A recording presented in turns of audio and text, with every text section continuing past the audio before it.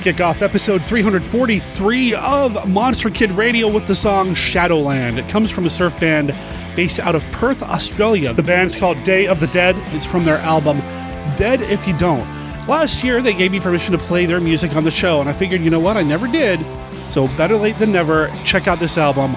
Look them up over on Bandcamp at dayofthedead1.bandcamp.com, or check out their website, dayofthedead.com.au. When you're done listening to this episode of the podcast devoted to the classic and sometimes not so classic genre cinema of yesteryear, I'm your writer, host, producer, Derek M. Cook. I want to welcome you to the show.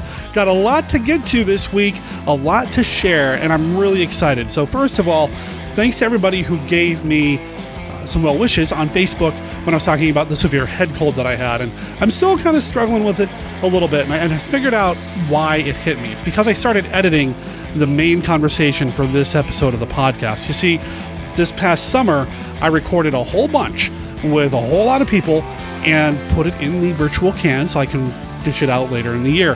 Well, last June, I also had a pretty bad head cold or allergy attack or something, and if you listen to the recording that you're about to hear, you're going to pick it up in my voice a little bit. I think I gave myself another cold somehow by listening to myself. That's how colds work, right?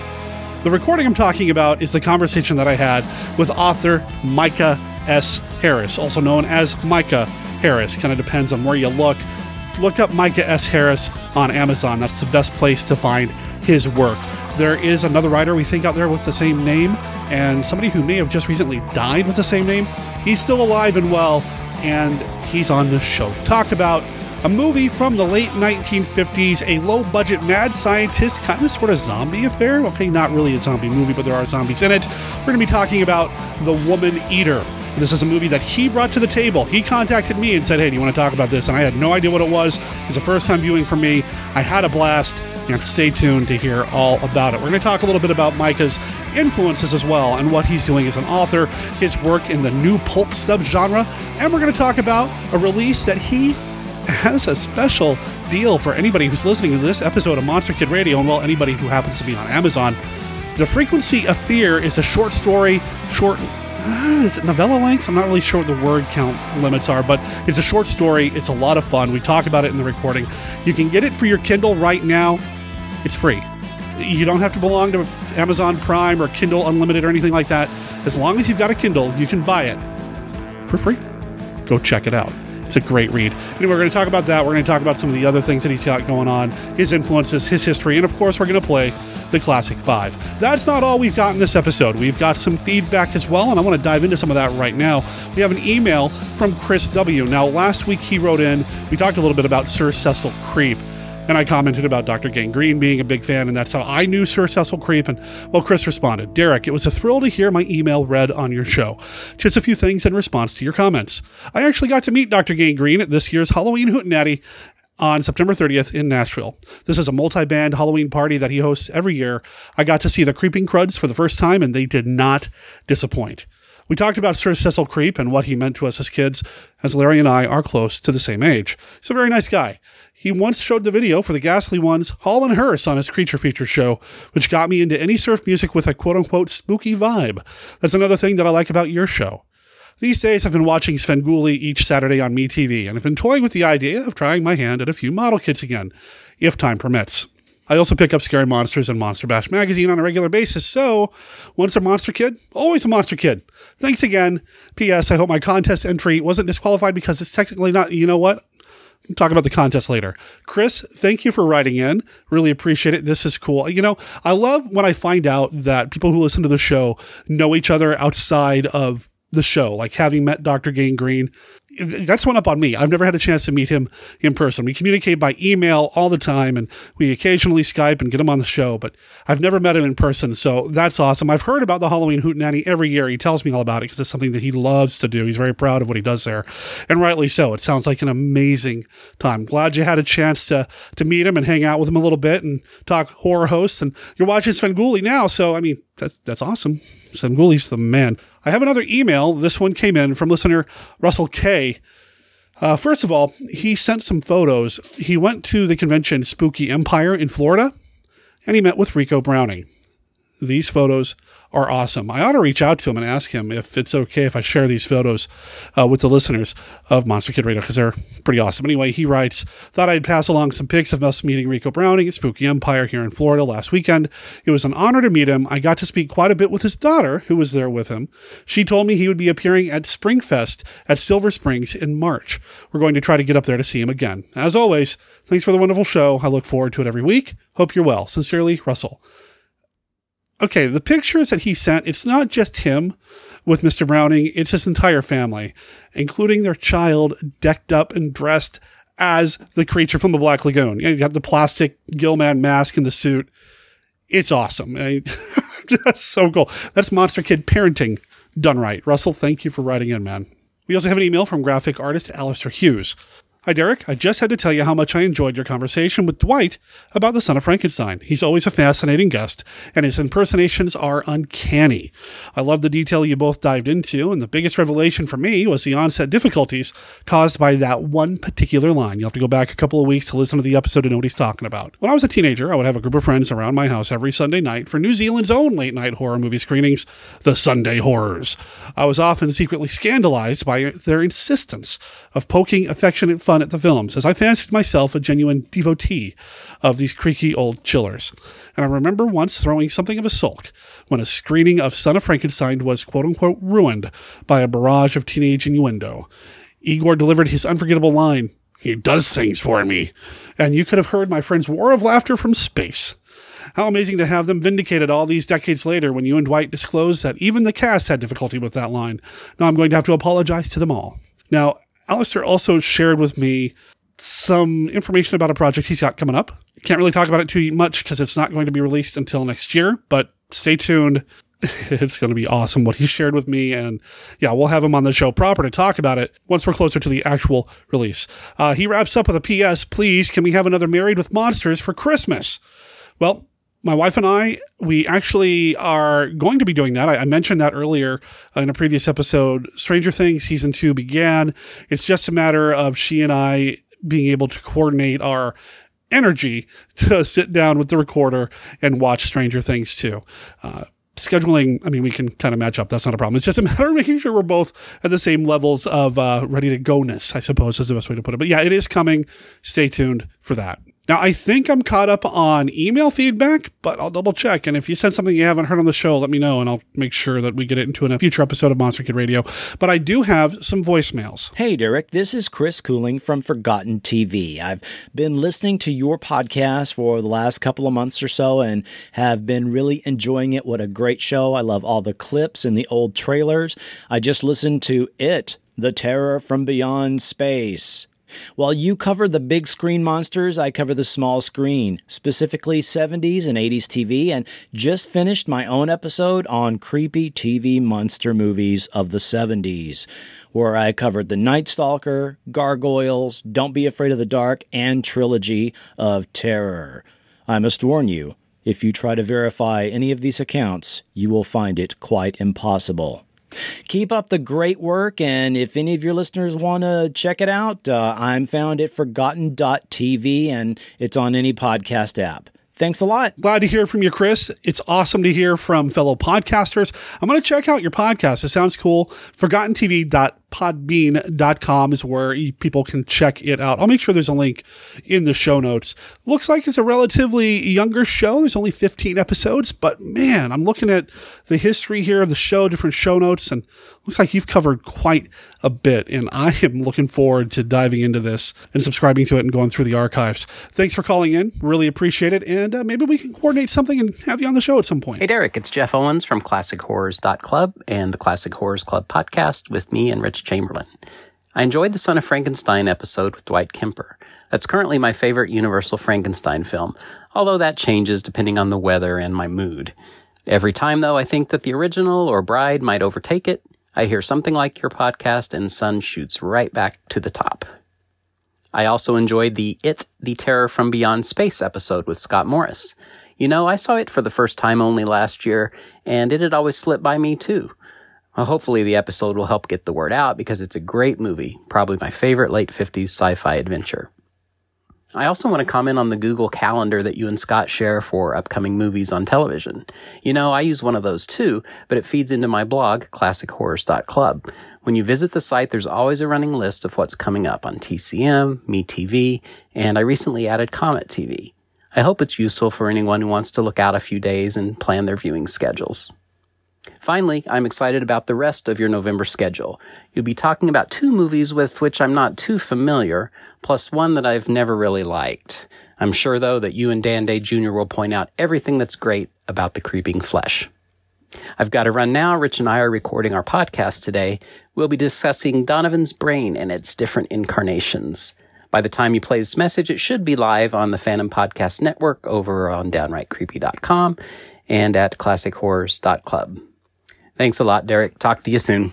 Take care. As always, it's awesome to hear from Jeff from classichorrors.club or the Classic Horrors Club. A couple of things about Jeff. He is one of the men behind the Classic Horrors Club podcast. Well, he mentioned it. He and Rich Chamberlain, the Monster Movie Kid, talked about Donovan's Brain in their most recent episode. It is out now. I have to admit that I haven't listened to it yet, but it is on my iPod, and I do plan on listening to it tomorrow. So I'm sure it's going to be great, though, because your previous episodes have been knocking it out of the park. You guys are awesome. Jeff also, however, had a personal release come up, and I don't think he mentioned it in the recording because I don't think it had happened by the time he had sent it in. We Belong Dead is a magazine. It's produced in the UK. You can get it here in the States through Amazon, that sort of thing. It's about monster movies. Goes up through the 70s, I believe, and I think they might even dabble in the 80s a little bit. So it's a little outside of our wheelhouse, but there's some good stuff in there. I've got several issues myself. It's a great magazine. Well, every once in a while, they put out a special edition, and recently they just put out the book Monsters. We're British, you know, a celebration of Peter Cushing. It's a collection of essays about the man, and Jeff Owens contributed an article to this magazine as well. You can check out unsunghorrors.co.uk. I haven't read it myself, but I'm sure it's awesome because the We Belong Dead crew, they don't know how to do something that's not awesome. So check that out. And Jeff, congratulations on getting into that special edition. Let's talk a little bit about what you called in about Son of Frankenstein.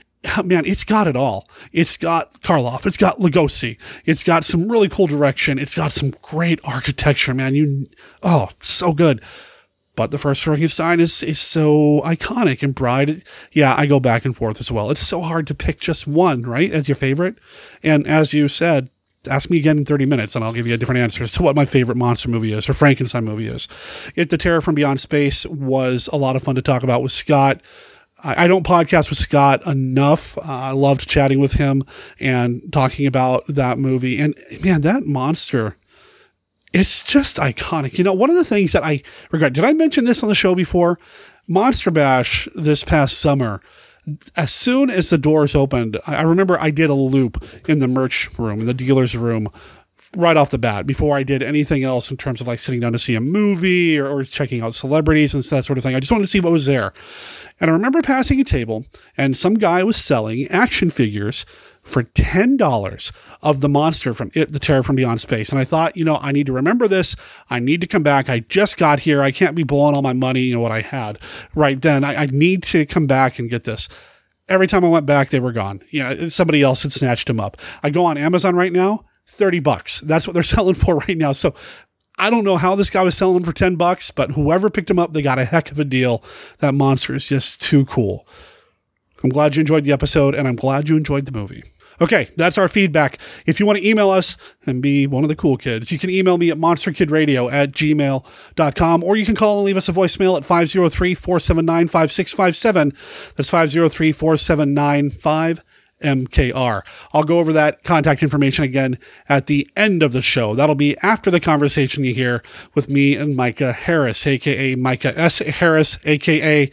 I don't know, just a guy who really likes monster movies that have killer plants in them. We're going to be talking with Micah, and then I've got some other things to talk about as well. That's all going to happen right after this.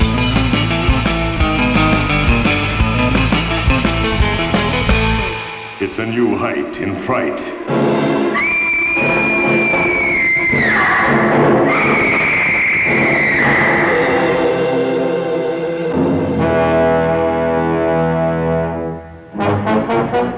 Doctor, what have animals to do with this?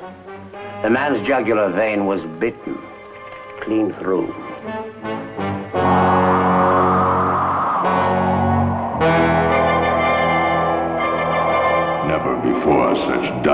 godlike evil as the Skull. I found in the morning that the skull had been removed. Who removed it? Those who use its power. Invisible beings, spirits from a strange, evil world. The moving skull spreads its shrieking terror everywhere.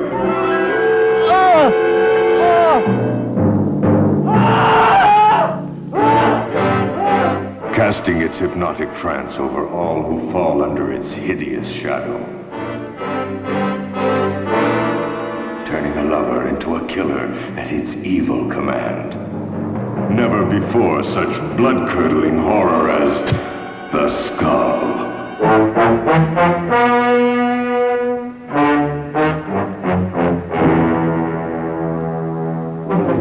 Get out of my way.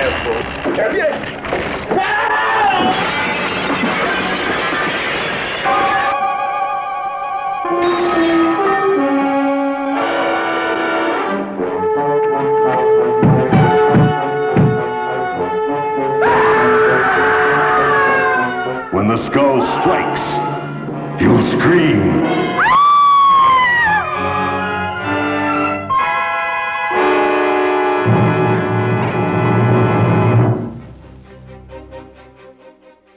I am Dr. Lee Cushing. Welcome to my Chamber of Horrors. Dr. Cushing's Chamber of Horrors is a serialized monster rally novel in the tradition of the classic Universal and Hammer horror films. It's written by Stephen D. Sullivan, the award-winning author of White Zombie, Daikaiju Attack, Manos: The Hands of Fate, and the original Chill role-playing game. My goal is to recreate the thrills of the Monster vs. Monster films that we all love. We'll have vampires, werewolves, mummies, psychic twins, and scheming madmen. And that's just in the first storyline. Now you can get Dr. Cushing's Chamber of Horrors and other monster stories sent directly to your email for as little as $1 a month. For just $2, you'll get all the chapters in advance, plus bonus stories and other perks. Sign up now at CushingHorrors.com or visit sdsullivan.com for a Patreon link. I do hope you've enjoyed your visit. Please come again, and remember, the chamber is always waiting for its next victim.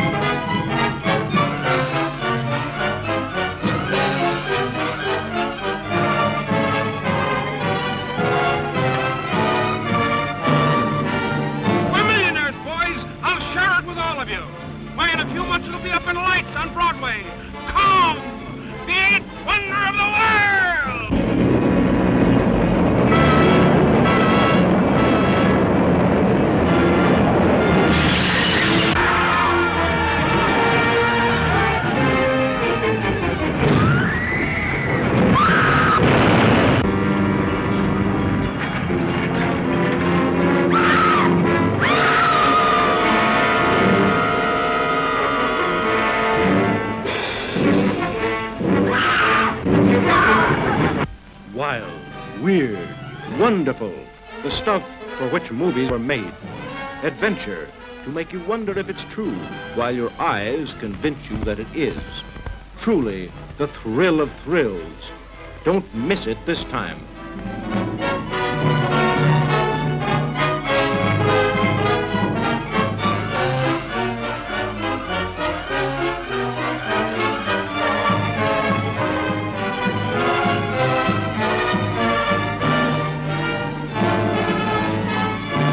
Hey kids, looky what I got for you. A free Rasputin beard as you enter the theater to shiver at the greatest double scare pair anywhere. Rasputin the Mad Monk and the Reptile, both in color from 20th Century Fox. Look out, Street, here they come.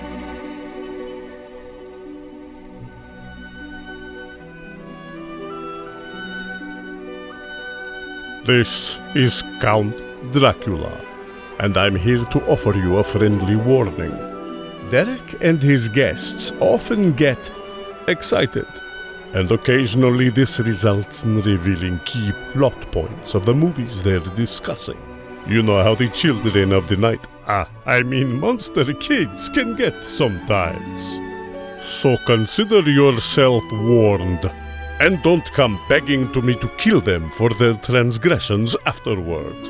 I have more pressing issues to take care of, like that pesky Van Helsing. All right, Monster Kid Radio listeners, I've got another new voice on the show. Now, he's written in, and I've read an email, I think at least one email of his on the show in the past, but this is the first time I've actually got him on the show in person, live. I mean, it's recorded, but anyway, I've got Micah Harris here on the show, and he is an author, and when you look at his author page over on Amazon, you see titles like The Vampires of Paris from Tales of the Shadowmen. He appeared in that collection. Ravenwood, Stepson of Mystery, The Frequency of Fear, The Eldritch New Adventures of Becky Sharp. He sounds like somebody we have to have on Monster Kid Radio, so let's do it. Micah, welcome to the show. Hey, Derek. Thanks for having me so much. You reached out to me a while back, and I have read your Frequency of Fear, and you reference Fear Chamber in that. That's great. Oh, yeah. It's a fantastic movie, man. Love that movie. Underrated. Yeah. Underrated. Very much so. King of the world. That's the last immortal line. Yeah, King of the world. Before Leo said it in Titanic, it was in the Fear Chamber. There we go. So, obviously, Mike is an author. How long have you been writing? Wow, Derek, I've been knocking at it rather steadily since the mid-'80s. It's been a long haul. I have not been an overnight success, to say the least. In the late 80s, I almost sold a novella to Weird Tales. Oh, wow. And yes, and they had just bought a similar story. It was a long vampire story, and they were a quarterly. And so the guy passed on it, but said, try us again later. And when later came around, I think it was a different editor by then, and he didn't want it. So I had that, great bit of encouragement, and then pretty much dead silence for the next decade or so. Oh, man. Until in 2003, I published my graphic novel with Michael Gatiss, who is the artist, or was and is again now, on what was then called Alias, but is now Jessica Jones. It's the basis of the Netflix series. Oh, okay. Yeah, Michael was the artist on that. He was drawing it back then. Jessica Jones goes back that far, although then it was known as Alias, but had nothing to do with the TV show that was popular then. And Michael and I actually got together with him through a gentleman named Nathan Massingale.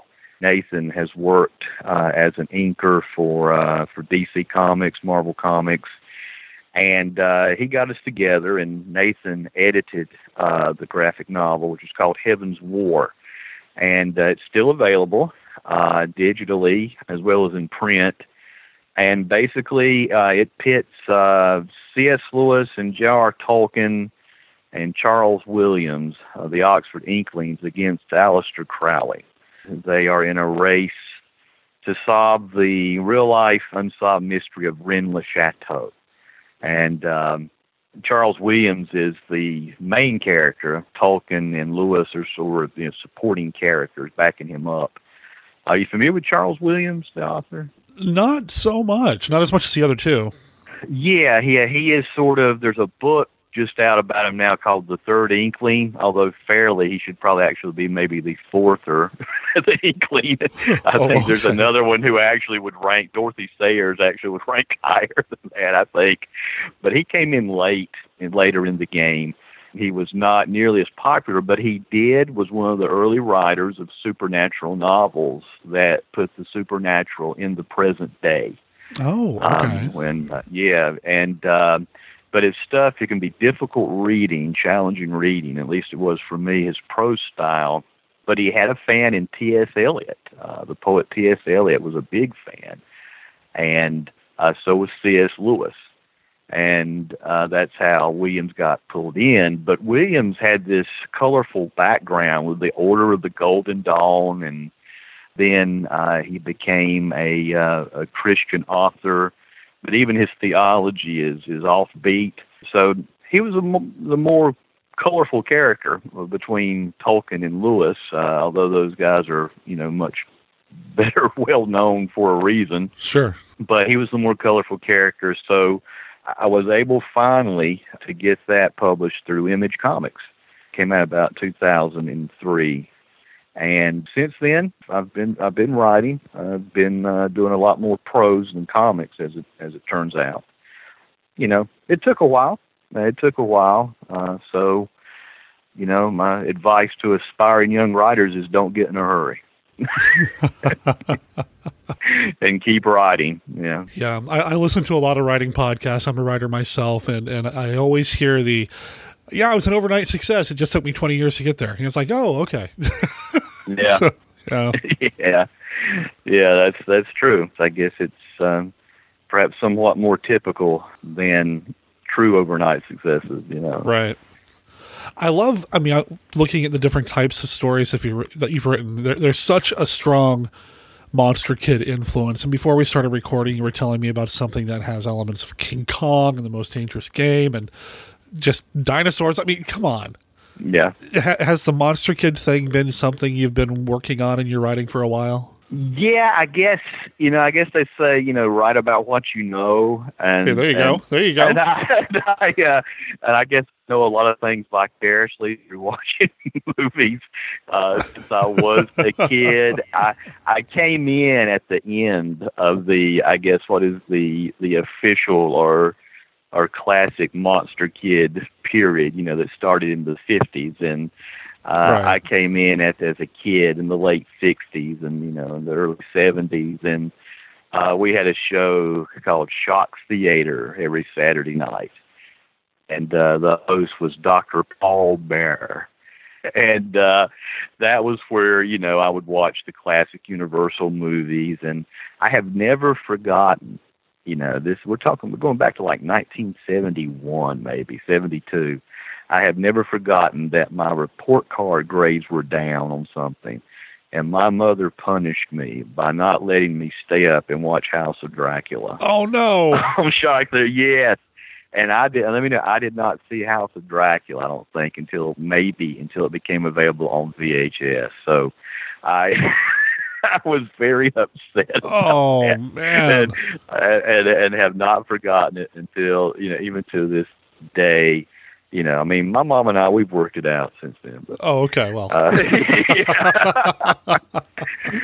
but yeah, you know, I love the stuff. And, you know, I mean, I was growing up at a time when you were lucky to have 4 channels. You know, I remember my first time in King Kong, the original Kong is my favorite movie. And I do homage to that in Jim Anthony's The Hunters. That's the book you were talking about a moment ago. With Count Zaroff and Hunting Dinosaurs with Jim Anthony, who was a Doc Savage derived character who fell into the public domain, and now Airship 27 is a New Pulp press that has resurrected Jim. And I did a novella that put Jim and Count Zaroff hunting dinosaurs on Skull Island, where they come across Carl Denham's crew en route to meet their leading man there on the same location. And Kong is my favorite film, and I got to do a homage to that. And also I do homage Kong in my Ravenwood story, Return of the Dugpa. There is a character in there and other references to King Kong. I love that movie so much. But the first time I saw it, it was an early Saturday morning, and as the world moved around the sun, we would start losing the signal from where it was coming in. It would fade in and fade out. And I remember I'm looking at it I'm a set of fuzz. You know, it's all I can see, but the audio's coming in. So I hear Carl Denham's men being slaughtered, and I can't see what's going on, you know. And we had the old rotary antenna back in those days. You have any idea what that is, young man? Young man. No, I know. I'm not that young. All right, come on. You know, well, you know, that was where, like, you got little stickers that you could put where Channel 9 was, northwest.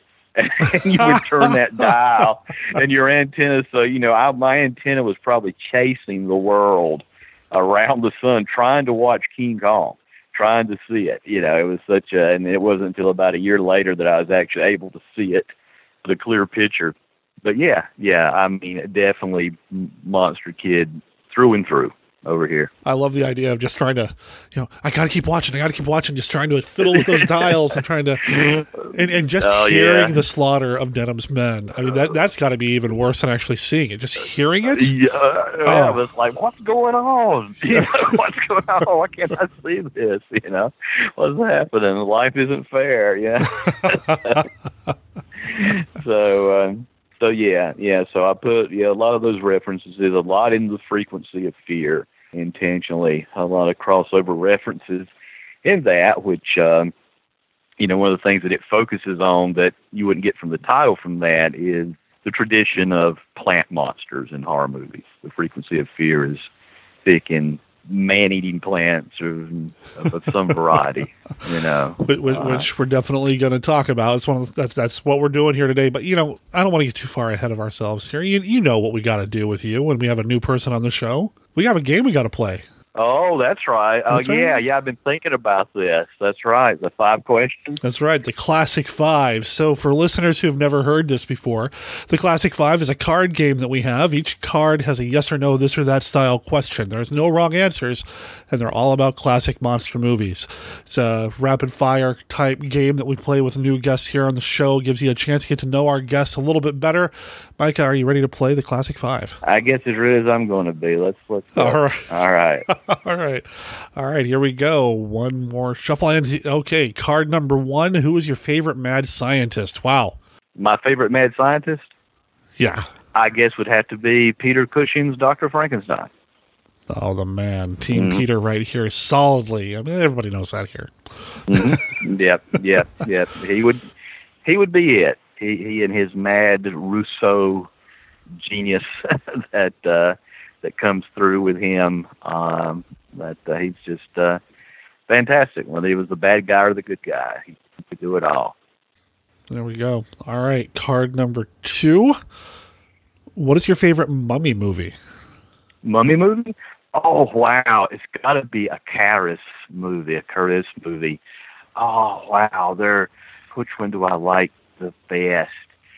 I know I'm fond of The Mummy's Hand, but I don't know. I guess, man, they're just all so bizarre. I don't know. It's somewhere between The Mummy's Hand and The Mummy's Tomb, and I think I'm safe in saying that because half of The Mummy's Tomb is The Mummy's Hand. You remember, like a third of that movie is stock footage as our main character remembers. And right. So I guess I'm going to be safe and say The Mummy's Tomb, because that way I get both The Mummy's Hand and The Mummy's Tomb. And okay, fair enough. but I am very fond of Tom Tyler's interpretation of Karras, and he sort of anticipates Christopher Lee's performance, which is a lot more physical. By the time Channing got the role, Karras is all stove up and busted up, and and sort of slinking around. But when Tom Tyler's getting jacked up on that, Tana leaves and stuff, or the threat of him that he'll become an indestructible weapon, I thought that was just really a neat idea. And again, one that, by the way, I do reference that and do a riff on that in the Eldridge New Adventures of Becky Sharp. Nice. Yes, if you ever want to see Tarzan versus Karras on Jacked Up Tana Leaves, both of them jacked up on Tana Leaves, Tarzan and Karras, check out the Eldridge New Adventures of Becky Sharp.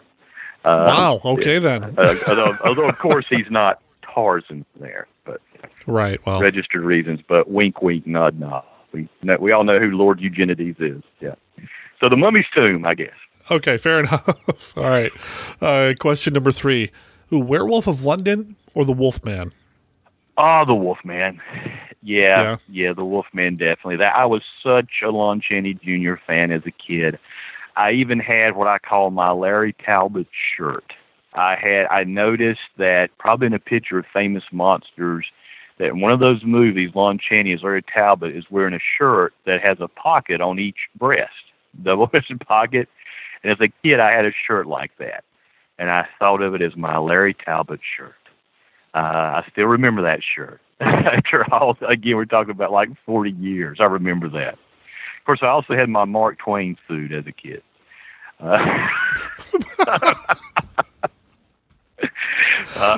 Didn't we all? Yeah, I don't know. I guess so. Yes, I guess I'm preaching to the choir here, I guess.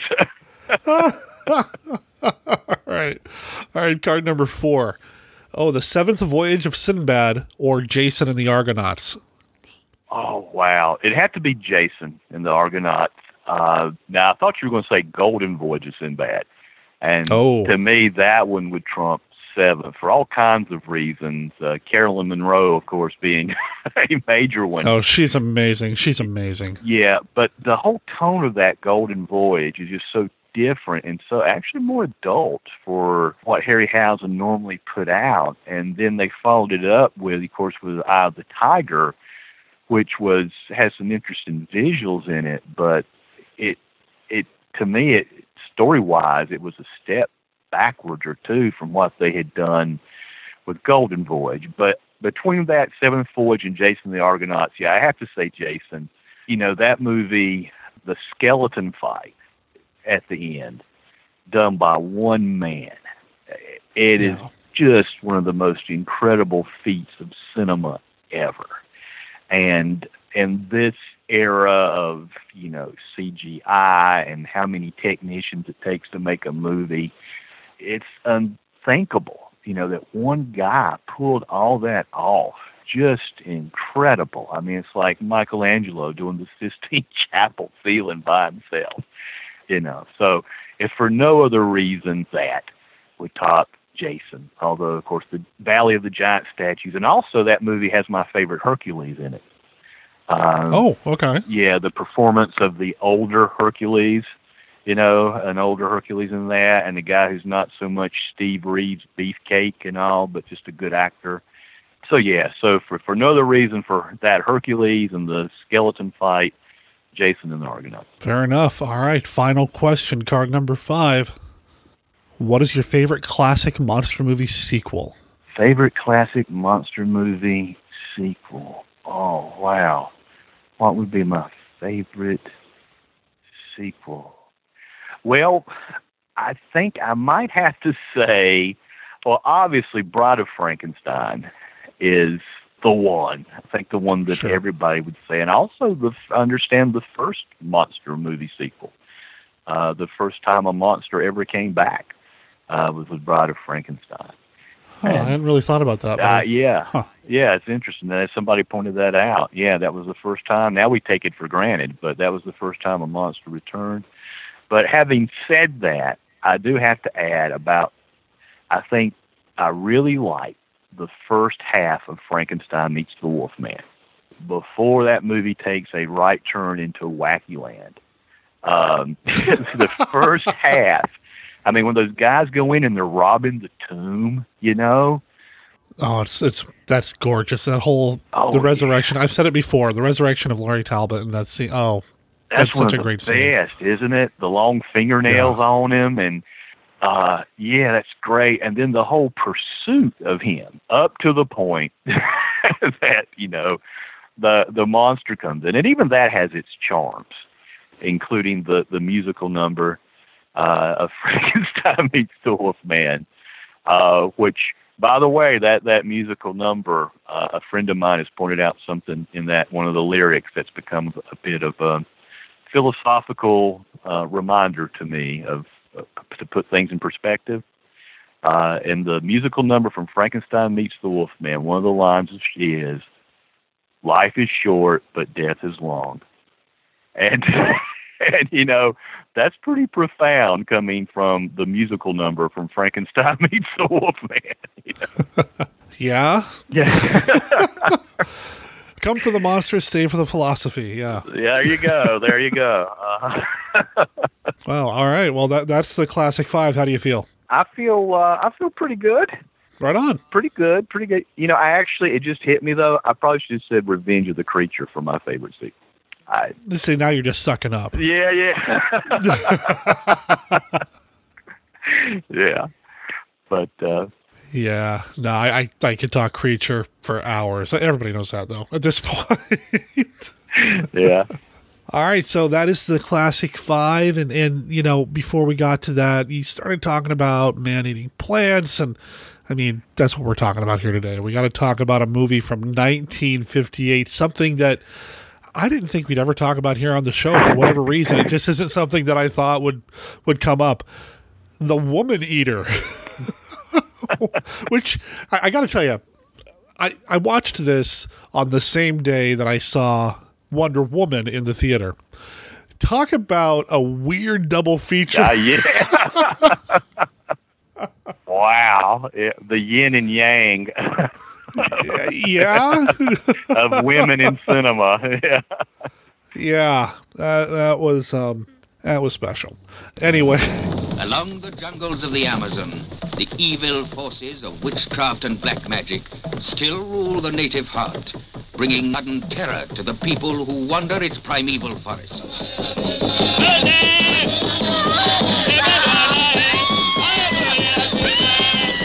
With this our people make live the dead. Master, this is good. Starring George Coulouris as Dr. Moran, a man obsessed with the power of evil. In his ruthless hands lies the secret that could solve the mystery of life and death.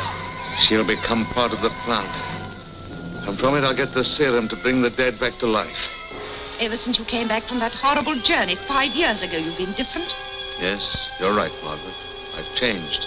I believe you're doing something wicked. There's that iron door that I mustn't go through. I dream of it. What does it lead to? The feeling of evil is all around them. A forbidding past becoming part of the frightening present. Those who enter this house of fear stay to face a jungle of terror. Why have you locked me in here? I'm frightened. Way up in the Amazon jungle, there are people who put their hands into the mouth of death and snatch its victims back. I learned their secret. I told you. The world will ring with my name. The man who can bring back the dead. You're mad.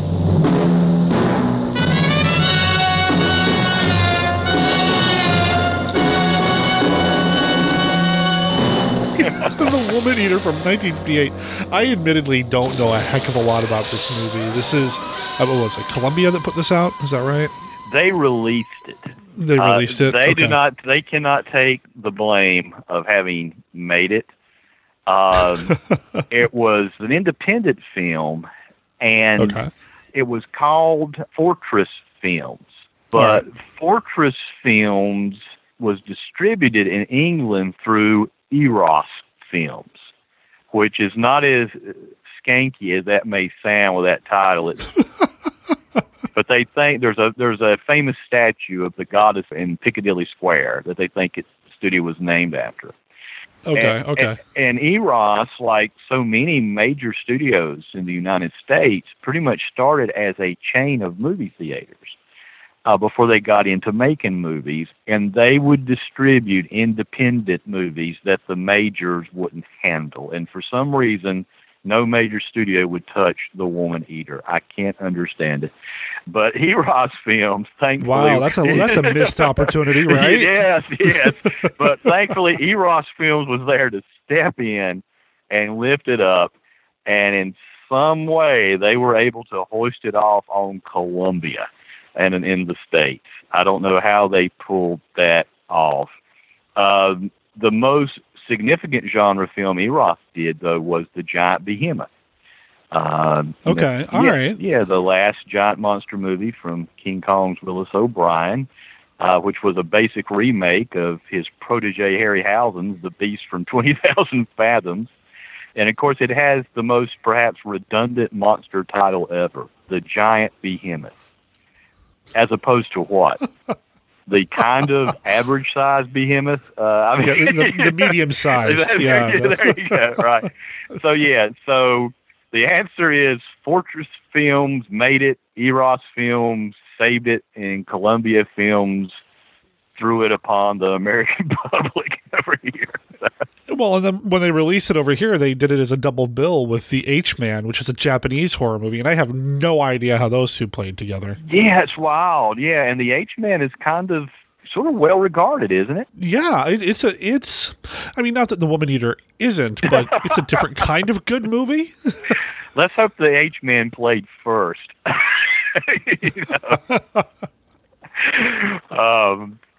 But yeah, kind of interesting combination, to be sure.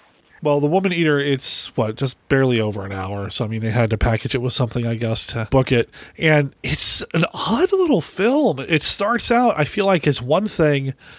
And then after this, for such a short movie, they spend a lot of time with somebody who's not really one of the main characters.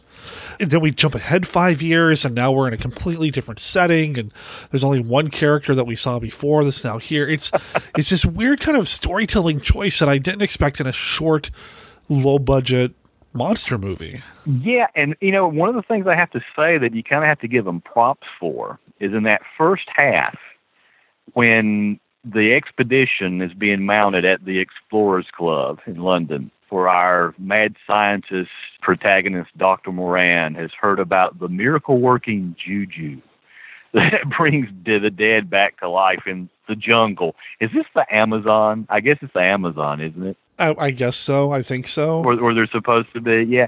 And if you remember, there's a young, good-looking guy who perks right up and says, hey, I think I'm going in on that expedition.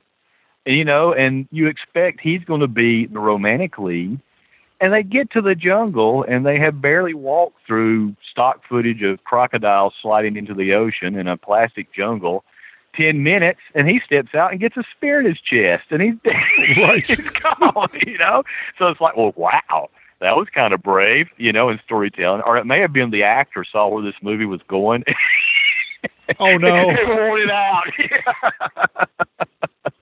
Yeah, no, it was pretty shocking because the guy steps up and he's like, I'm going to go. And, as soon as they get to the jungle and they go through that whole bit, like you said, the stock footage, and he tries to interrupt whatever ceremony is about to happen. I mean, I figured that would be the trigger that would start the story, not necessarily end that guy's story. It's like, wow, that's okay. So who's our lead now? I guess it's Dr. Moran, at least at this point, who's played by an actor that has done some more well-regarded films. He was in Citizen Kane, for crying out loud. Yeah, hard to believe that's more well-regarded than The Woman Eater, but we'll go on. I know, right? What kind of world do we live in? The actor's name is George, is it Coulouris? Am I saying that right? I guess so, yeah. I think so. They say it in the trailer, so if I got it wrong, listeners, it's in the trailer. George Coulouris, who's our Dr. Moran type, who is, I guess, a mad scientist type. He's the one that... I don't understand the logic, how this works. We have a tree that eats people, that creates a serum that brings people back to life, maybe? I don't... What? Yeah. Don't think too much about it. Yeah. What kind of bizarre Rube Goldberg device is that? I don't understand. Now, remember those we were talking about earlier. George Coulouris is also in a movie the previous year from the same producer-director team of The Woman Eater, called The Man Without a Body. Yeah, you know what? I'm going to play the trailer for that, actually, because the trailer just is the tip of the iceberg of the weirdness that movie has to be.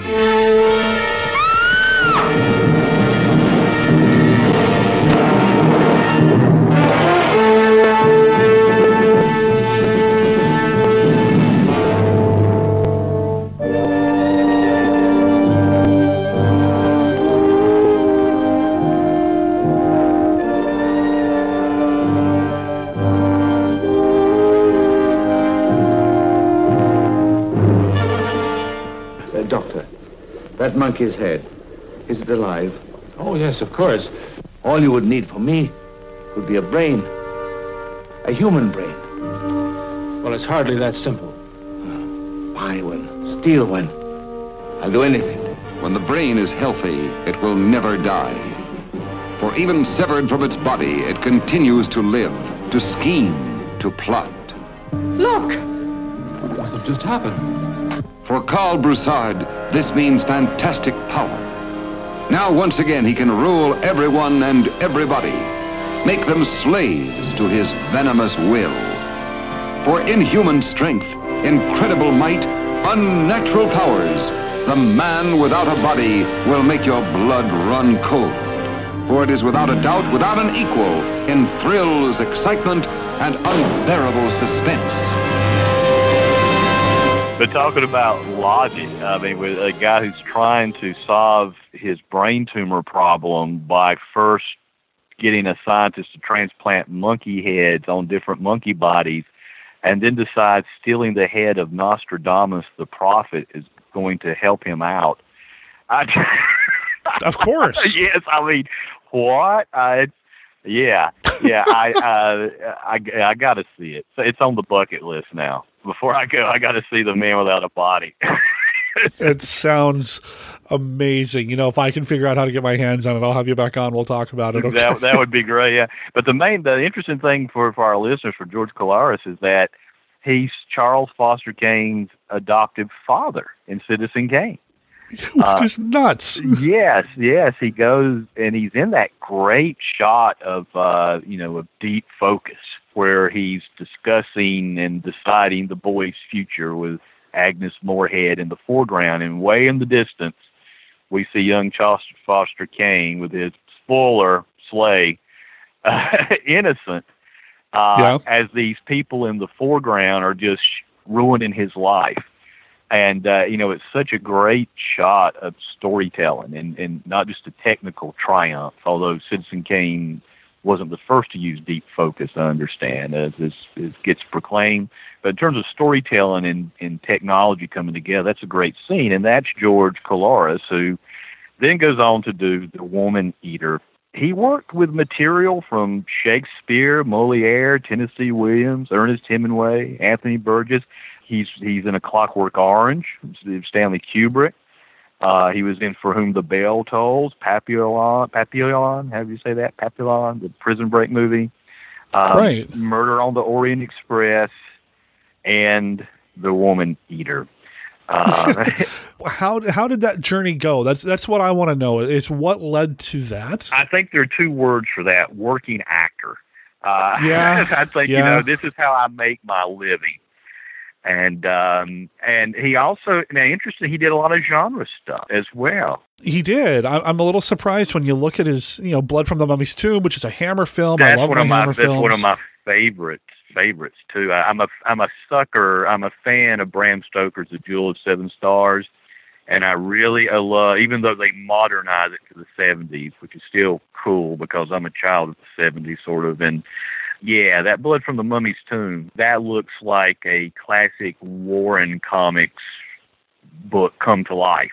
That's a really good way to put it. And I really enjoy that movie, even for lack of a mummy in it. But we do have the beautiful actress in that, and I forget what her name is. It's Valerie Leon. That's right. Is the lovely actress in that. But he's also in The Skull, No Blade of Grass, Antichrist, and he did some genre TV. He was on The Prisoner.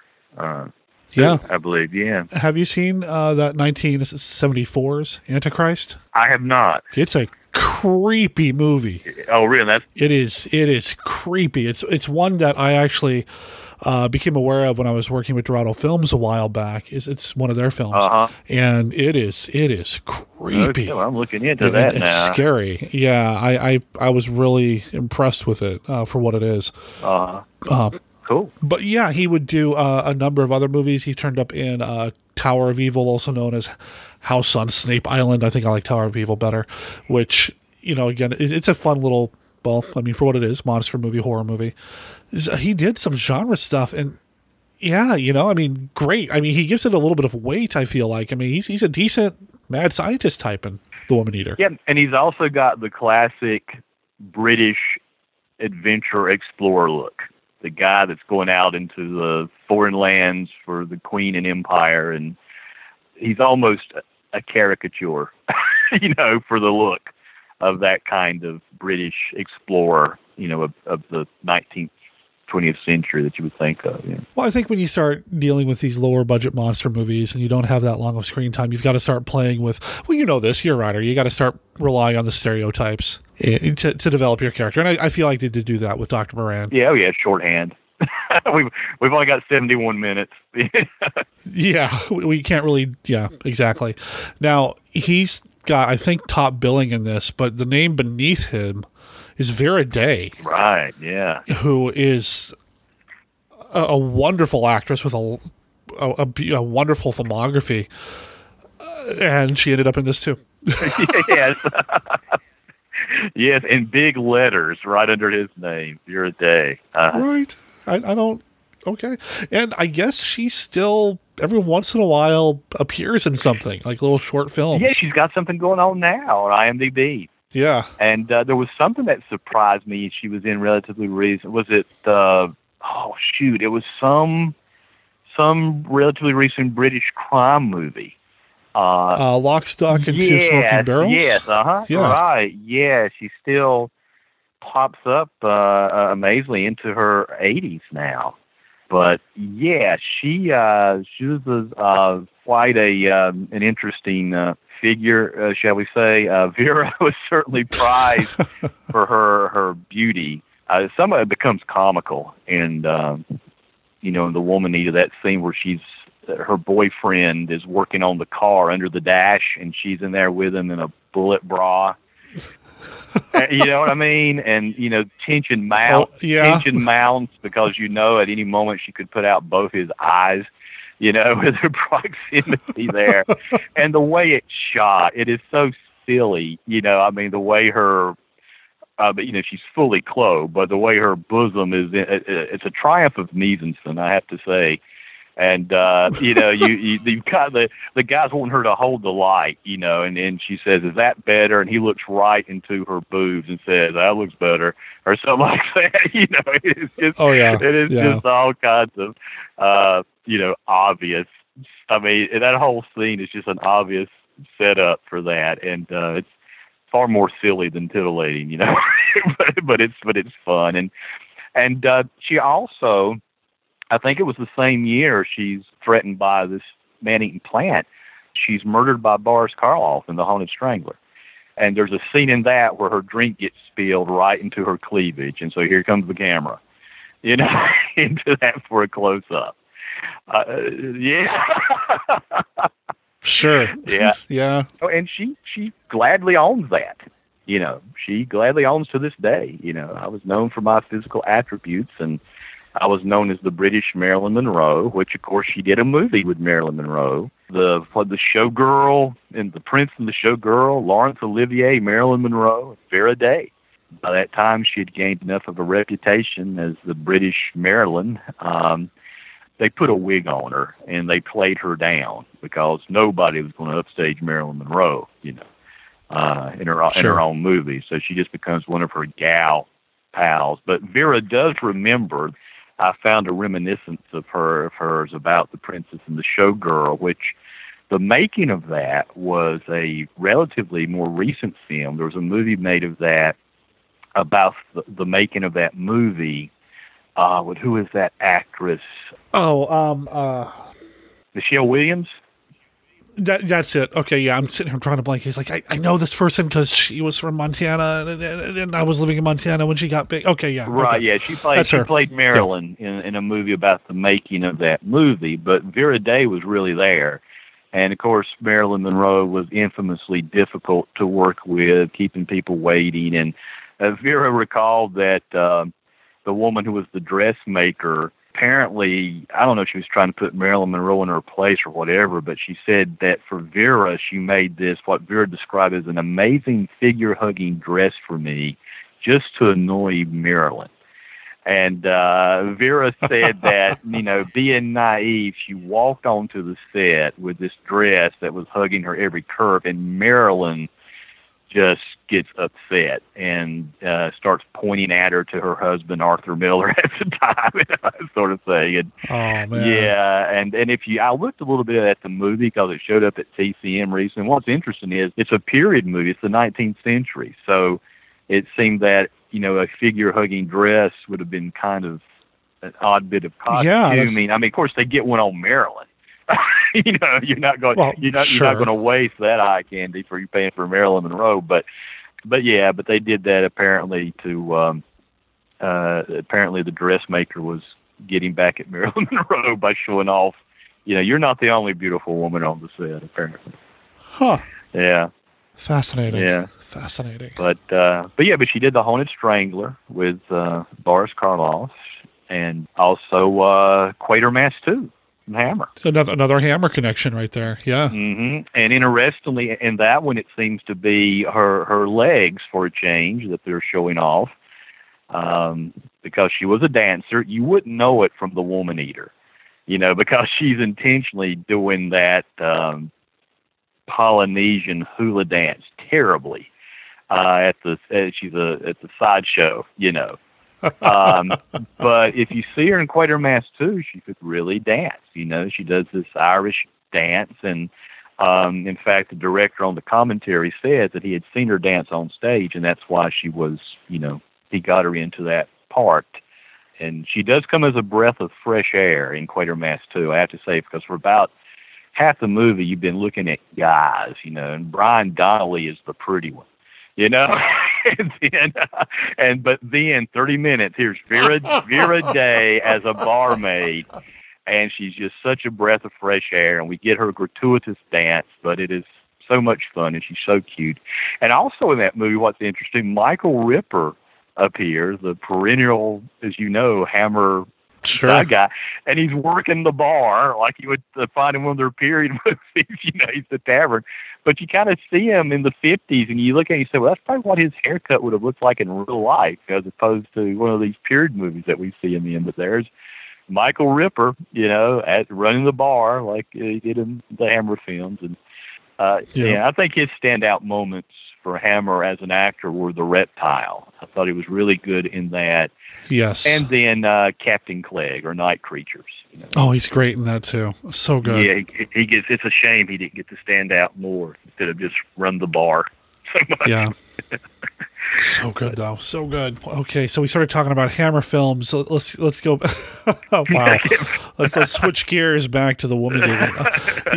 You mentioned about that scene in the car where they're working in the car. It's just so silly. I mean, every time you see the two of them interacting together, the whole sequence or the whole scene seems a little, well, like you said, silly. I mean, the first time he sees Vera Day dancing, he's at the sideshow doing one of those the Carney games, shooting out a target or something, and he's not even looking at what he's shooting at because he's just mesmerized by her doing this hula dance thing.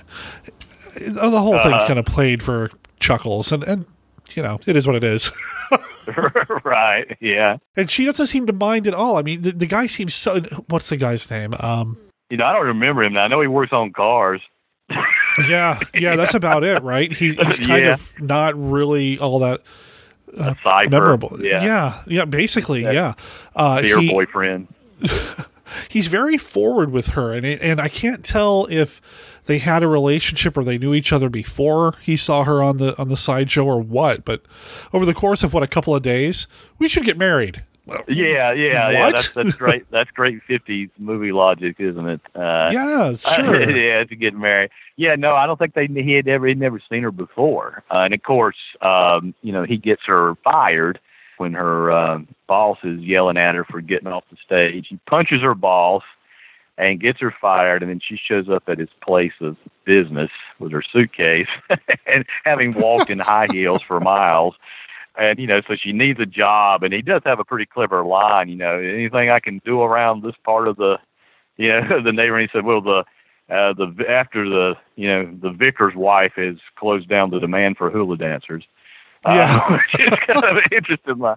But our local mad scientist, he has a maid, but she could probably use some help. And and so that's how our heroine is introduced into the house of Horace. Yeah.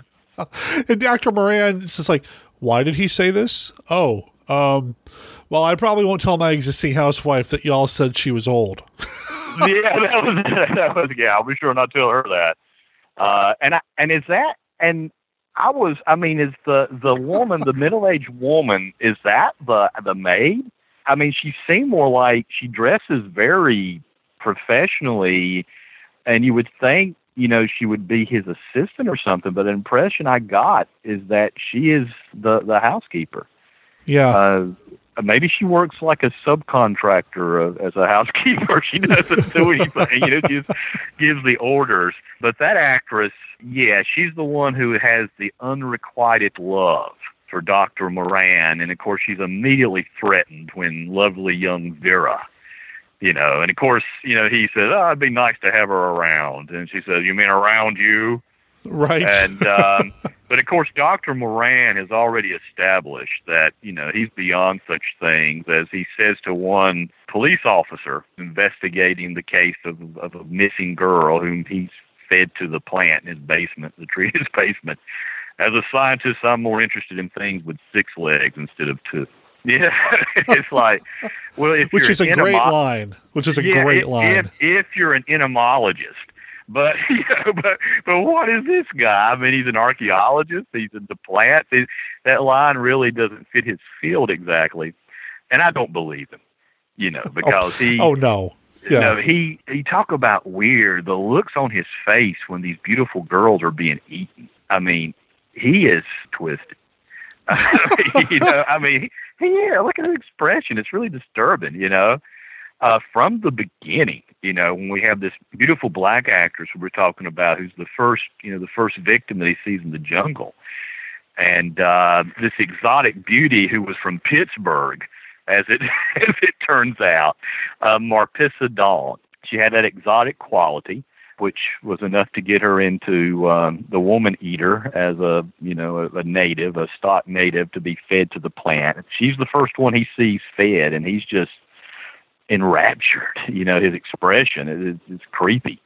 But as I was mentioning earlier, the next year she goes on to have the part of Eurydice in Black Orpheus, which won the Academy Award for Best Foreign Film and the Palme d'Or at Cannes. So to go within a year from The Woman Eater to an Academy Award winning, that, talk about going from A to Z. That's a jump. She had a really good agent. I guess so. And Black Orpheus is a beautiful film. It's in my collection, and it's a great retelling of the Orpheus myth during the time of Carnival in Rio de Janeiro. And it's definitely worth. It has a very creepy scene in it, by the way. It's really eerie. It's well done film. It made the Criterion Collection. Well regarded movie, which is what you cannot say about The Woman Eater. But anyway, she is the first of the beauties that we see. She is the first woman or I like to call them the women of The Woman Eater. She is quite striking too. I mean, she is. Yeah. And I can totally see how our young strapping lad from the Explorers Club is like, I'm not going to stand for this. He's going to go save her. Well, not quite. Yeah. And boy, he not really. He doesn't do much, does he? Yeah. Sorry, pal. Yeah, and I have to say, I mean, they use so much stock footage in this movie, and it's obviously on the cheap, but I have to give them props for their sacrificial set there. Oh, it's a good-looking set. Yeah, I thought it was pretty good. I mean, you could have seen it on the 60s Star Trek almost, Yeah, oh, totally, totally. Yeah. Now, probably being in black and white probably helped, but true. But it's an impressive little bit, for something that doesn't get used that much, So now, can we talk about the tree? The tree. Oh yes, that's the tree. That's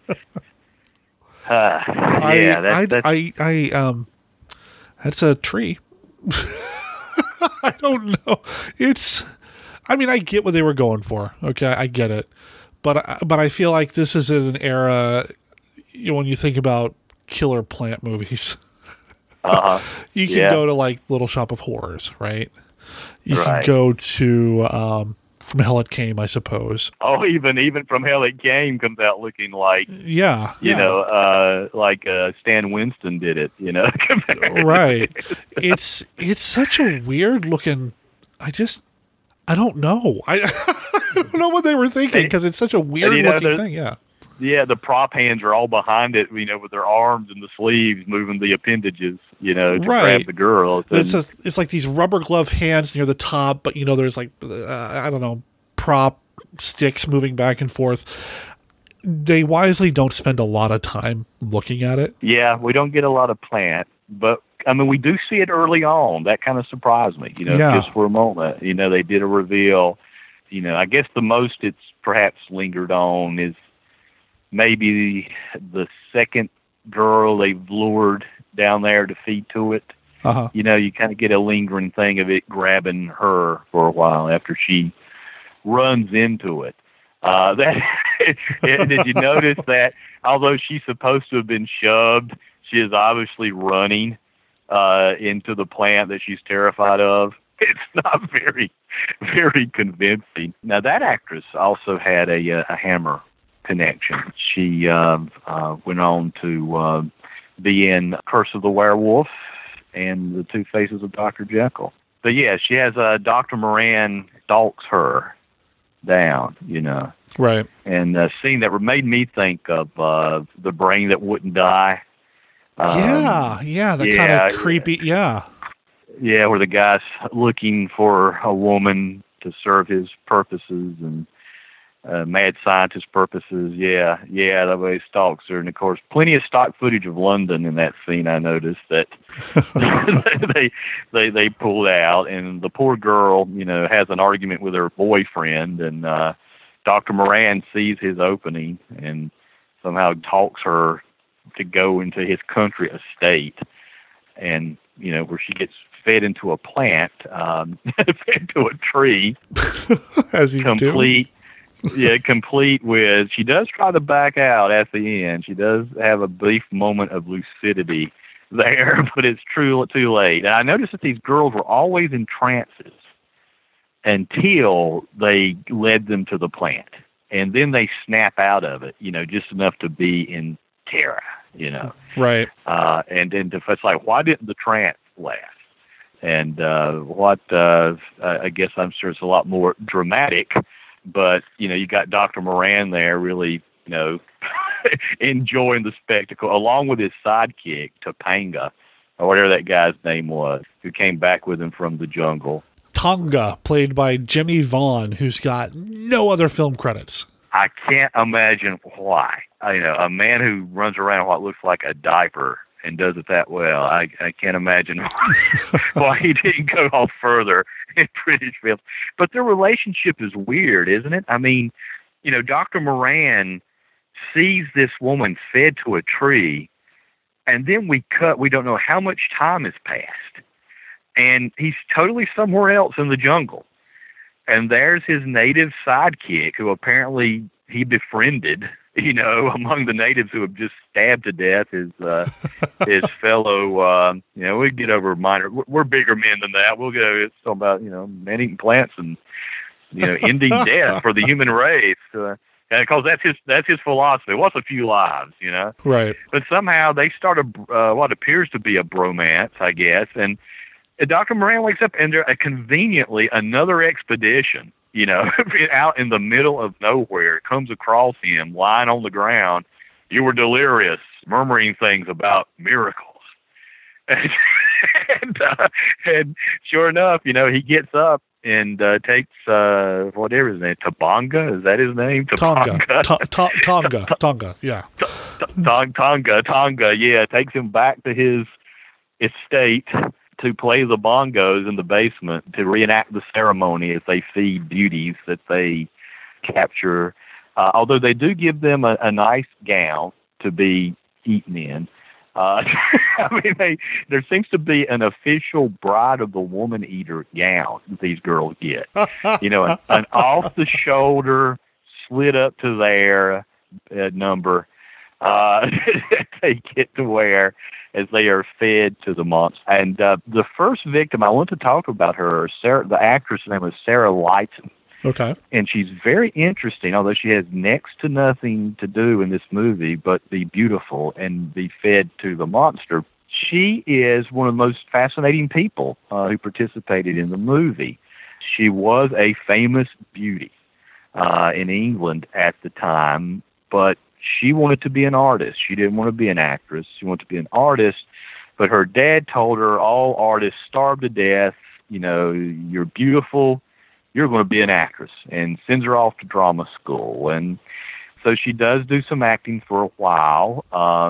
She became apparently the definitive Wendy in a production of Peter Pan. Someone described her as James Barrie's dream Wendy there in England. Okay. Yeah, and she does just a few movies and some TV, and her dad's plan kind of backfires on him though, because she goes to join a troupe in South Africa, a repertory company, and she falls in love with Africa. And while she's there, she's inspired by the light there, and the landscape and the people. She's taken with them, so she goes back. She's drawing them. Every spare moment, she's drawing Africa in some way. And when she comes back, she's pretty much done with acting and goes to art school and becomes an artist. And she's good enough to get into the Tate Gallery. But some Italian master that I've never heard of, Pietro Annigoni, she has a chance visit meeting with him, and he looks at her works and says, "You'll be good, but you'll never be great unless you leave London and come to Florence and study with me." And so she does, and it works out extremely well for her. The Ford Motor Company in Europe picks her on assignment to go to Africa, back to Africa, and make illustrations and write non-fictional accounts, which starts her as a writer. She becomes a writer. In fact, I don't know my information on the internet. I'm sure it's dated, but she was working on a novel of another painter, a man named Hans Holbein, who was part of the court of Henry VIII, who was known as the man who painted souls. Oh, wow. Okay. So she was working on a historical novel, and her grandchildren, and so this is relatively recent, her grandchildren inspired her to do another children's book. She'd already done some children's book illustration, including a Winds in the Willows edition. But she did an original book for her grandchildren called The Double-Waddled Bumbleyak and Other Curious Creatures, which sounds very J.K. Rowling. Yeah, it does. Yeah. But her big claim to fame was as a society portrait painter. She became so good that she got the assignment to do the British Queen Mother at 80. And she was so big that she could afford to turn down Muhammad Ali and Elizabeth Taylor. Her portraits are just, she's just incredible. As a portrait painter, or she was, and she was in a terrible car accident, I read, in 1964, along with a female bullfighter who was being painted by her, having her portrait made by her, and it nearly killed her, and apparently it also injured her famous face somewhat. But, by that point, as far as looks helping her in acting, I think she was pretty much done with acting anyway. Sure. And she remained enough of a celebrity that she was appearing on British game shows and stuff on into the early 70s, or she was, so well known, and still as a great beauty and as a celebrity, although she didn't, as I said, ever did much acting. And I think it's interesting that she was a very early outspoken feminist. We're talking the early 60s, and the modern feminist movement doesn't kick in until about 10 years later in the early 70s. But in the early 60s, she's a very outspoken feminist. And when I think of that and look at her role in The Woman Eater, it is as antithetical, to a feminist female movie party you can get. A scantily dressed beauty, not one line of dialogue, presented as essentially mindless, who's only there to look sexy and be helplessly acted upon as she's fed to the monster. Her role there, perhaps if she's famous for any movie role, it's this one, and it's the most, antithetical to her position on women, as you can imagine, yeah. But she did write an autobiography called Of Savages and Kings. So she had a lot to do with a lot of famous people, interacting with famous people, spent some time in the Middle East painting. And so this lady, Sarah Lighton, she's in the movie for less than 5 minutes, and she's featured in the lobby cards and promotional materials because she's considered so strikingly beautiful. But she has next to nothing to do with it, and she's one of the most fascinating people. And she has a book about her life. If anybody wants to look into it, certainly be probably a good read. Sounds like a fascinating life, and Wow, the journey for, and it seems like this movie seems to be one of those points, either the end or the starting point for how did these people either end up here, or how did people get from here to something else, right? Right.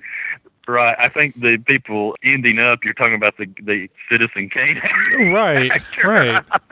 Although it was sort of a tunnel experience for him, because he did, after this, he survived it enough to, 12 some years later, in the 70s, he's working with Kubrick in Clockwork Orange. It's uncredited, but he's there. Right. And he's on Murder on the Orient Express. So he survived. But yeah, the days of the Mercury Theater were long behind him.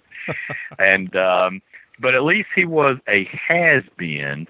I mentioned to you earlier the actress who plays the well-dressed housekeeper who has a crush on him, Joyce Craig. She had a very short career, only going from 1951 to 1963, according to IMDb. And her next movie after The Woman Eater was Nudes of All Nations. And yeah, we were talking about that. Yeah, that's right. And I'm pretty sure she did not get naked in that movie. But interestingly enough, that seems to have ended her film career in 1963. So yeah. as bad as it is to be the name on the marquee for The Woman Eater after having worked with the Mercury Theater, there are worse fates as an actor. Nudes of All Nations. When Micah mentioned this earlier, I went to the IMDb to look it up because, it's important, research, whatever. And the synopsis is simply old-fashioned nudist romp. Well, okay then. Yeah, as opposed to those newfangled nudist romps. Right, because you don't want any of that. I mean, come on. Wow. Yeah. Well, get mom and the kids together and pull out your VHS of this old-fashioned nudist romp. Wow. Yeah. Anyway, where do we go from there? Okay. Well, we might talk some more about the movie. I mean, why don't we go back to the movie? Let's go back to the movie. Are just so much more interesting, but I actually really ended up digging the movie. I mean, we're laughing, we're joking, we're cracking jokes about it, but I actually ended up enjoying the film. And the synopsis, the story isn't overly deep. I think listeners can kind of suss out what happens in the film just based on what we were talking about. They go to the jungle, they find this plant. This guy brings it back to his home. He throws women into it, or women run into it, and he tries to make a serum from that to bring people back to life. And he's got this native guy who seems to have just as much fun watching the women die as Dr. Moran. The look on his face, this creepy grin that he gets. I think we know what they bonded over. Yeah. Two men from such two different worlds come together over, murder watching women die horribly. Yeah. It's a bromance. It's something. Yeah. Oh, man. Wow. But now, what about the police investigation of the story? This was something that kind of left me a little, like, what? The actress I was mentioning before, the famed beauty, Sarah Light, even though her part is small, her disappearance triggers off the police investigation, which, leads to our, intense climax as the walls begin to close in from all sides on Dr. Moran and his mad plan.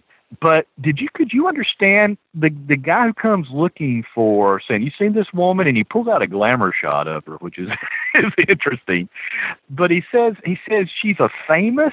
I couldn't understand what the guy was saying. Did you understand that? No, I didn't really either. I didn't understand the relationship or what was going on there. Yeah, she's a famous what? And then you see him drive off and stop and scratch his chin like, I wonder if this guy's on the up and up. And the next thing you see of the cops there's a broken fence. They're like 2 feet away from it in a field, looking in the field, and I see a broken fence. I think, well, are they looking for a car that went? There is nothing. And then they cut back to headquarters, and they're like, the field is here. Dr. Moran's house is here. It's like, what dots are you connecting? You know, what evidence? This guy is suspicious because the girl was last seen close to a broken fence in an empty field, and on the basis of this, Dr. Moran is. I tell you, the Sherlockian logic of it was beyond me. Yeah, I didn't understand the leap that he was making there. I was like, I don't no, what? Yeah. Why would you associate? I mean, why would you? There's a broken fence that's got to do with a disappearing girl. Later on, they say there's something of a struggle that apparently broke the fence. You know, but then it's later toward the end of the movie that they finally found a piece of her clothing in a bush. But, you know, they didn't find it in the field, you know, that they're searching for. And they're like, something like, yes, and that bush is in a straight line to Dr. Moran's house. And so, you know, that, sure. So there, now it's, yeah. And they do cover the base of, we took it to the people she was living with, and they identified it as part of her clothing. And so, yeah, the whole police case, I still don't get it. I mean, a broken fence, a missing woman, they must be involved. Sure. An empty field, yeah, you know, that's got, you know, murder and kidnapping written all over it. Yeah, the police element here seems to be, not very competent. Or they make these, you know, they're like a plot device, really. I mean, we're not, maybe if they had fleshed that out a little bit longer, we would have had a longer film, and they didn't want to go that long. I don't know. It just doesn't make sense. The leaps don't make sense to me. I'm just been spoiled by all these procedural shows that come on, I guess. I'm expecting too much. You and me both, man. You and me both. The only thing I can imagine is that there's some principle of idiot savant at work here. In detecting crime. Sure. Yeah. Well, they had to have somebody for the I guess at this point, fiance to run to, and I've got to see the cop now. Where is he? Well, he's not here. Can I help you? No, never mind. And then he just leaves. If you're worried about this woman disappearing, you're not. Only one particular police officer can help me, not the one who's there. No. Yeah, and you leave. You think your fiance, you know, you've been engaged for like a day, a woman you've known for 2 weeks, that you met, you know, doing a hula dance at the carnival, and yet you leave her. You suspect she's in that house, but you leave her to go get the cops. You know, giving Dr. Moran time to, you know, kill her if he wanted to. You know, I mean, why don't you say, well, I'm not leaving this house. I'm searching every room till I find her. Well, what's Dr. Moran going to say? I'm going to call the cops. Good, do it. You know, that, you know, but again, suspense would not rise, I guess, if that was the case, you know. Sure. Without a lot of pointless running around. Something like that. Yeah, of course, Dr. Moran's not calling the cops. So. No. But by the way, how did you like his mad scientist pulsometer? I mean, it's labeled that when he's trying to get the heart going, you know, from the juju juice from the tree that revives the dead. You know, I need me one of those. Is what I need. It's a little pulsometer. I thought that was pretty cool, actually. Yeah, it's probably a trademark. Apparently, you know, there's a supply shop that mad scientists can get their pulsometers. You know. Along with their Jacob's ladders and Bunsen burners, you know. Sure. No, I liked that. I want a little pulsometer. You know, the mad scientist, the mad lab. It's weird, man. I mean, you've got the pulsometer, the pulsometer, and all the other equipment, and then you've got this juju tree, and then you have the little corner where your assistant sits cross-legged with some bongos and just goes to town on. What a weird little setup to have. And then at the end, when everything starts to happen, and spoiler, he does bring somebody back to life. I actually found that to be pretty unnerving. Yeah, I was going to say that's creepy, isn't it? Yeah, the way she moves and the way she comes up. But she looks, and all that writhing under the sheet. Yeah, I have to say that actress who later went on to Nudes of the World, she gives the most effective performance, more effective as a dead person than a living one. You know, as in her part. Yeah, she's creepy. She's really good. I mean, I know they're throwing back to like Frankenstein's monster and that sort of thing, but I also, in a former life, I used to do a zombie movie podcast, and it made me think of the first time we see a zombie in the movie Zombie starting to stir underneath a sheet. Just that kind of creepy, what's really happening under there? Will she reveal herself? Come on, stand up. No, don't stand up. I want to see it, but come on, stand up. It's right. Good. It's really good. And she's doing this weird stuff with her hands. Yeah. You know, what's going on with that. And I thought it was, and of course, I guess maybe we want to back up for the listeners. This zombie is the former over-the-hill housekeeper. Over the hill. Who, middle-aged, who has been nursing this crush on Dr. Sander. And you don't know if they were ever really an item and he, got tired of her but just kept her around the house, or if she's just been nursing a crush all this time, but she's awful jealous of Vera Day. I mean, who wouldn't be? Sure. Yeah. And then, he tells her, I'm thinking of sending you away, and she gets all pitiful. Oh, please don't send me away. She just, called this house of horrors. And then, I'm going to send you away. No, don't send me away.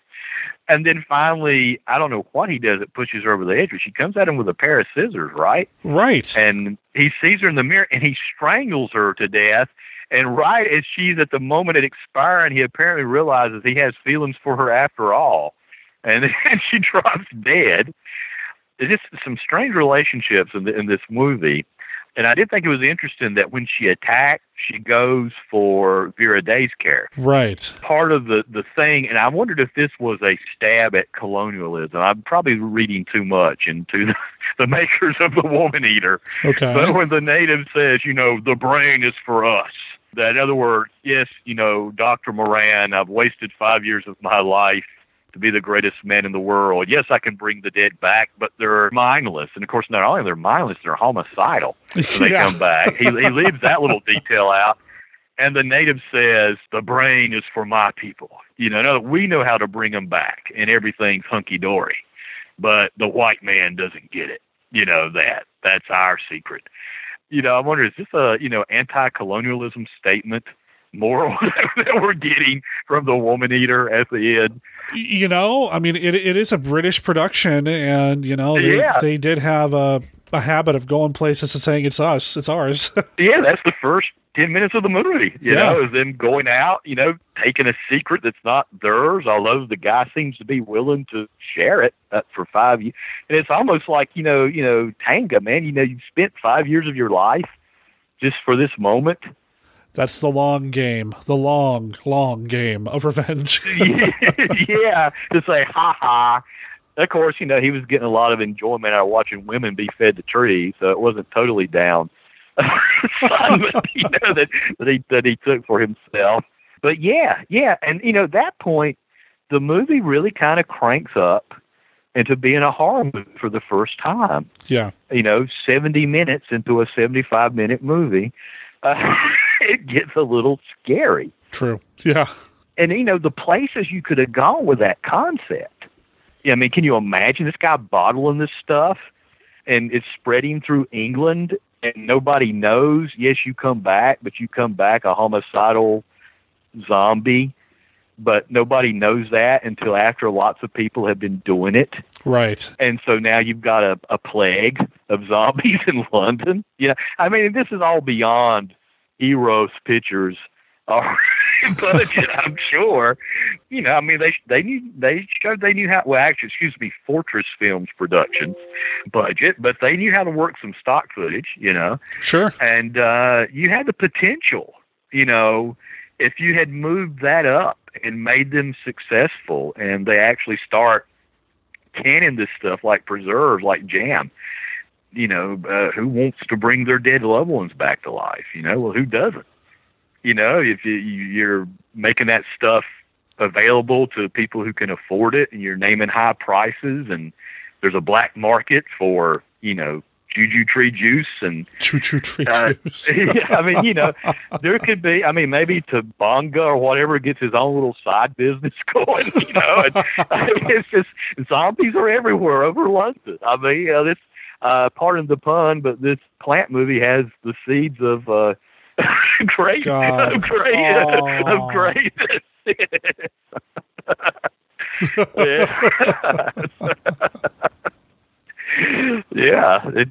it could have been a contender. Yeah, as it stands, though, I think you're right. The end of it does start to get creepy, and if only that creepy had bled into the rest of the film. I know a lot of it's all set up, and we've got to have all these moments to kind of get to this end, but overall, I found the movie pretty satisfying for what it is. And I don't know what that says about me, but but no, I did find myself enjoying it, and I would watch it again, and I would recommend it. Yeah, I do too. Just for, like I say, there is just enough goofiness about it, if nothing else, to entertain you. Watching the different, how they try to make a plot come together. And just so much bizarreness, and there are some pretty ladies in it, and again, the guy who was a major character in Citizen Kane, to see what happened to him. These guys, like you said, they were either on their way up to something or fading out of something. The Woman Eater is sort of an intersection of some talented lives. Yeah, as it turns out, of all things to be, Well, and I'm a fan of British horror as well, and I know when you think British horror, obviously you go to Hammer or Amicus or Tygon, right. But this was still, an interesting exercise in British horror, and I think it's fascinating on that level too. I think there's a lot to enjoy in this. So, I mean, as much as Micah and I are kind of joking and having a fun time talking about it, it's still an effective little chiller once you get to the end. Yeah, that last moment, you got to see it. Like you said, I mean, we both found that woman unnerving independently. Yeah. Of our independent viewings, we thought she was pretty creepy there at the final moment. Now, you had recommended this movie because of the killer plant angle. Right. Right. What is it about killer plants that you dig that's do it for you? Yeah, that's just kind of crazy, isn't it? I came across a quotation a long time ago, and I wish I had it now. It's in my magazine boxes somewhere in an old issue of Cinefantastique. They quoted the great B-movie monster maker Paul Blaisdell. Ah, yes. Yes, who has the famous carrot monster with fangs from It Conquered the World. And he had a quotation that was great where he said something like, well, there's some vegetation on Earth you'd be pretty uncomfortable around. Or something like that. Okay. And I always thought that was strange. Yeah, there's some really creepy vegetation on Earth. On the wrong half, you wouldn't want to be alone in a room with that plant, I guess. But it was an interesting quotation, coming from him. Why plant monster? That's a good question. And what is the appeal in general? There's a whole subgenre. There must be something in the human psyche that we have a fear of plants turning on us. I don't know if it's because they're so alien to human life. Maybe it's just the whole notion of we know there are plants that eat living things, that trap them. Huh. That's unnerving to me. I got to admit, in nature, that in nature there are plants, that suck the life out of living creatures. And if you extrapolate that, to a horror movie proportions and Triffid invasions and things like that, that are walking around, it's an odd thing. But apparently the movie makers have come back to it over and over. And so I don't know exactly what it is, and what is its appeal to me. It seems like it should be all rather dull, But I know that as a kid, I was a big fan of the Marvel monster Man-Thing. Oh, there you go. There you go. Yeah, but he never back then. He never really struck me as being plant life. I never really understood. It seems to be more like swamp thing. Okay. But I will tell you that when I did the research for the frequency of fear, and I started looking into plants, there is some crazy stuff going on with plants in the real world. I mean, I use this in my story, but I found out that there are plants that if you are attacking them, if you're cutting them down, they will release a scent that will draw bees or some kind of stinging insects to attack you and to defend them.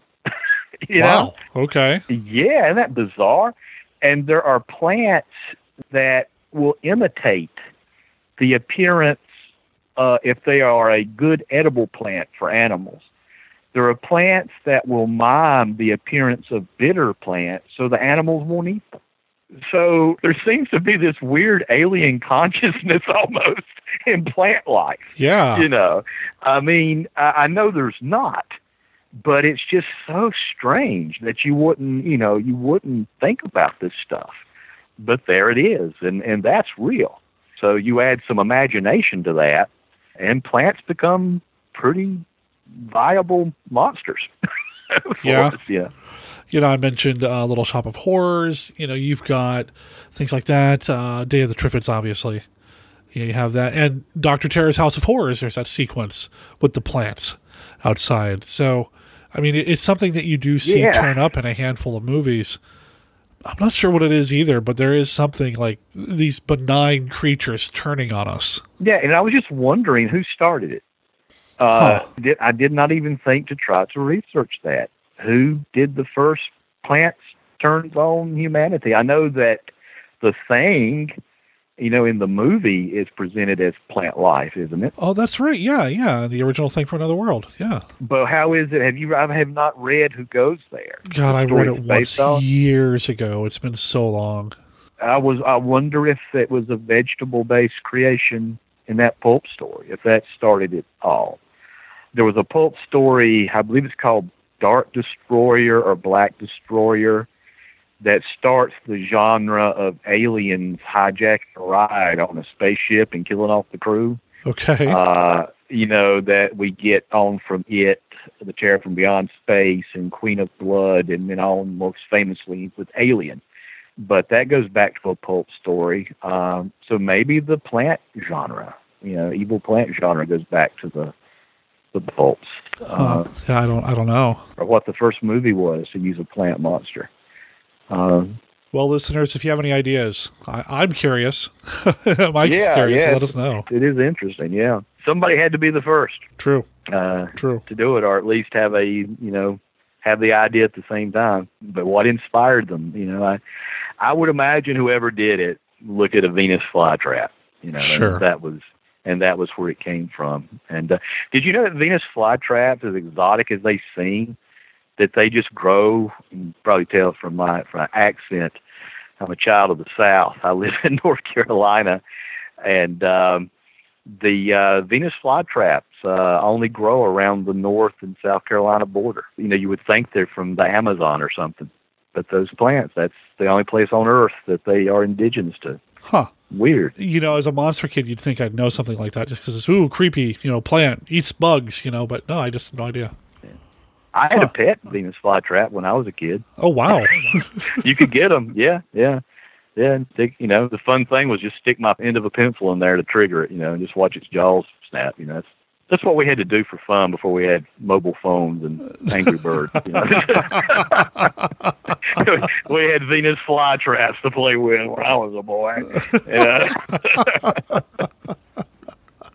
Right on. Yeah, so if your mom's not letting you watch House of Dracula, you'll play the Venus flytrap. Is that what it is? Well, yeah, she wasn't all bad, you know. Right on. Well, this has been a blast, man. I've really enjoyed chatting with you and having you on the show. Oh, yeah, a lot of fun. And I'm a fan Great. of what I've read of yours. I highly recommend The Frequency of Fear, and it's available on ebook as a Kindle for 99 cents. Yeah, you can't go wrong. No, I mean, 99 that's cents. what does it say on TV? That's less than the price of a cup of coffee or something. I don't know, whatever. But it's much more satisfying. I'll tell you that. Well, thank you. No, I really dug it. And like I said, it mentions the fear chain. Just come on. I mean, that's one of the things that I love about having new pulp writers on the show. You know, you or Frank Schildener, is you can see all these different influences right there, and it's just so enjoyable to have that kind of woven into these stories. And I mean, I love it. I'm a big fan. Do you have anything coming up that you can tell the listeners about? Well, I have a new Becky Sharp story that will be coming out in an anthology from Wild Huntsman Press, small press put out by a gentleman named Chris Nigro. And he is putting out what we believe is the first anthology based on the character of Dorian Gray. Oh. And so Chris asked me if I would do one of my Becky Sharp stories. Now, Becky Sharp, I guess I need to come clean. I didn't, and this would be common knowledge 100 years ago, but unfortunately the book has fallen into obscurity. Becky Sharp is the villainess from the novel Vanity Fair by William Makepeace Thackeray, who was, in his day, would rival Dickens. Okay. But today, everybody knows Dickens and has forgotten Thackeray. But Becky Sharp, pretty much, F. Scott Fitzgerald saw her as basically the prototype for Scarlett O'Hara. And Becky is very amoral character. And in my stories, Becky becomes an agent of Lovecraft's great race. The aliens in the future, who possess people, mentally and all that stuff, and the shadow time. But they can't possess Becky. There's something in her brain chemistry that won't let them possess her. And so there is a rogue element of the great race who's not supposed to be interfering. And because Becky is off the grid, that can't be accounted for, they use her as an agent. And in the Eldridge New Adventures of Becky Sharp, they have told her that, because the story starts, Becky's a 19th century character, they told her we've seen this menace called Tulu, who's going to emerge in the 20th century, and we need you to put a stop to that. And, of course, we start in 1845, basically, and into 1925, and Becky is still full of vigor and youth, and there's a reason for that. I give her a lot of longevity. And my story that's coming out in this new anthology, as I mentioned before, I have a Tarzan versus Karis in that book. And Becky crosses over with Kong, with Sherlock Holmes. Also with Brer Rabbit, believe it or not, and the characters from Rumpelstiltskin. Yes, yes, it all makes sense. Yes, just get your $2.99 edition, and you'll see that it all hangs together. So she's a crossover kind of gal, and in this story, she crosses over with Dorian Gray, and the Great Race has her on the case with what's going on with Dorian Gray and this. Well, I guess I won't give too much away of my story. No spoilers, man. Yeah. And there's a tie-in also with The Man Who Could Cheat Death, another Dorian Gray Hammer figure, film, yeah. Although he has his own means, right? Who, interestingly enough, is based on a story written by a guy who took his pen name from a William Makepeace Thackeray character. Wow, okay. Who was the creator of Becky Sharp. Yeah, so that was an interesting bit of synchronicity. So I have that story coming out. I'm also finishing up a story that I'm going to be submitting to an anthology that another one of your former guests, good writer, Pete Rollick, is putting together. Yeah, Pete had a great concept that's spins off from the Robert W. Chambers King and Yalla. So he had a great concept that showed up in one of his short stories, and it was just a super idea. And 18th Wall Productions, another small press, they're going to be putting together an anthology based around Pete's concept. And I'm working on a story that I'm going to be submitting to that. So that's what I've been laboring on up to this moment. Right on. No, Pete's a good guy. That's awesome. Yeah, That's yeah. great. And I'm deadline is looming in, and so I've really got to finish it up and let it go. And then I've also been a pretty regular contributor to Tales of the Shadow Man. Right. I'll be working most likely on a story for them. For their edition, a short story that'll be coming out, I have my own sword and sorcery character, Brom Cromwell, who in the last edition of that, I did a story called The Goat of St. Elster. And it was my attempt to kind of do, okay, what if there had been a Solomon Kane movie directed by Terence Fisher for Hammer? So Brom Cromwell, though, has his own backstory, and he's more of a monk, and he actually ties in with a French horror classic, Maupertuis, which actually they made a film of in the early 70s with Orson Welles, briefly. Coming back to our Citizen Kane theme, Yeah. he has a small appearance as a dying wizard in it. So I'm doing a follow-up to that story, although it's something of prequel. So I'm working on that for the next Tales of the Shadow Man. So those are my current things. I'm wanting to get back to some longer projects, including, of course, my Frozen fan fiction. So. Well, best of luck with that. I don't know what to say to that. So I've set up a tiny URL, which is one of those shortened link things, so you don't have to go through the /this, 1,000 different numbers /that. tinyurl.com/frequency Fear. That will take you straight to the Amazon listing where you can pick up your own copy of The Frequency of Fear, that really cool story by Micah. You don't have to have a Kindle in order to read it, but you do need to have the Kindle app on your device or smartphone if you don't already own a Kindle. You can even use the Kindle software on your computer, so you can read it there too. There's no excuse for you to pass up this. I mean, it's free. It's a great story. What do you want? Anyway, Micah was awesome to chat with, and I had a really good time talking with him about The Woman Eater. He and I will be getting together again when we talk about that other movie with Nosferatu's head. Not Nosferatu, Nostradamus. Nostradamus' head. Big difference. But yeah, we'll be talking about that at some point as well. And, I could chat with him about the new pulp and the writing and all that as well, being a fellow writer. I'm looking at his other work on Amazon, and all of it looks right up my alley, which means it's probably right up your alley too. Something else that he's involved with, and we didn't talk about this because I don't know if this was happening when we actually recorded, he's also writing for the website 18th Wall Productions, which you can find at 18th Wall, and that's the number 1 and then 8 and then TH and then wall.com. He writes a column over there called Just Like in the Movies, and not too long ago, his 4th installment of that column was just called In Pursuit of Dracula. So, he was writing it for us, right? So go check that out as well. I'll make sure there's a link to that in the show notes too. Micah, again, thank you for being part of the show. Really appreciated having you on, and we'll have to have you on again here in the near future.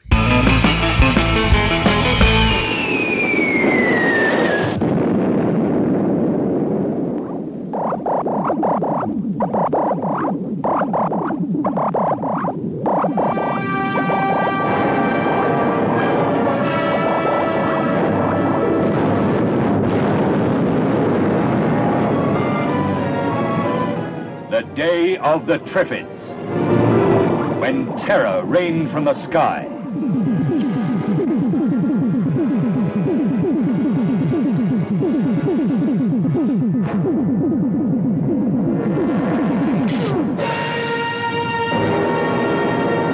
The Day of the Triffids, when the Earth orbits into a nightmare. When the solid world of everyday reality disintegrates. The whole population is driven by fear towards insanity. The Day of the Triffids, when destruction closes in from every side. Pilot, is he blind too?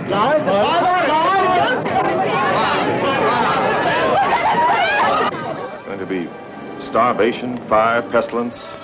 Anyone caught in the middle of it doesn't stand a chance. I think we ought to get out of here and go on to Spain. How can you know it's any better there? I don't. Doesn't seem to have any central nervous system.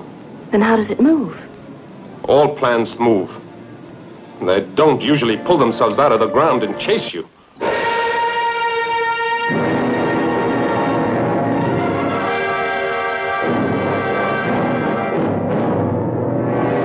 You have never been married? No. Why? Guess I've never been in one spot long enough to get caught. And now you are saddled with a family. It might have its points. The day of the Triffids, when law and order are overwhelmed in an avalanche of terror.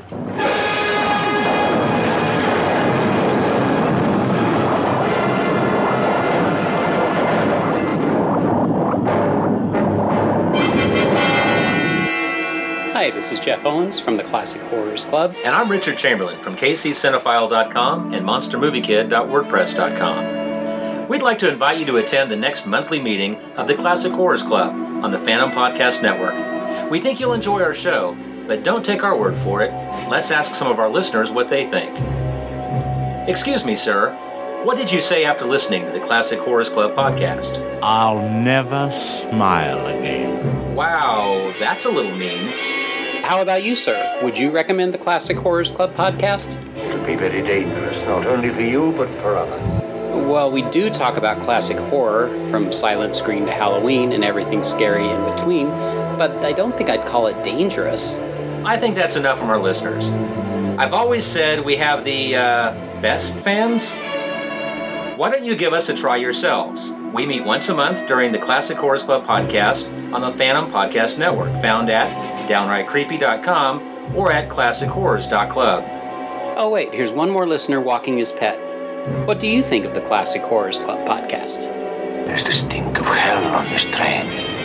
Even the dog knows it.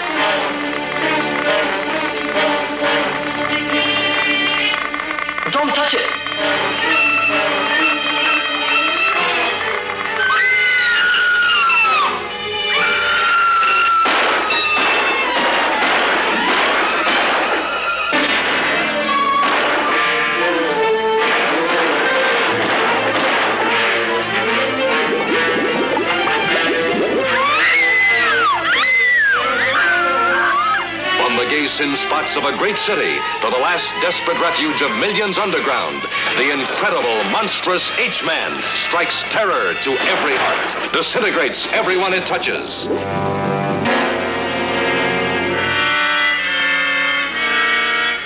It kills but can't be killed. The most incredible man you never saw. Deadly byproduct of the H-bomb blasts, dooming mankind to oblivion. We are facing a situation which cannot be minimized. Complete extermination. Did you start yet? Yes. Masada went into the sewer. Where? Right there.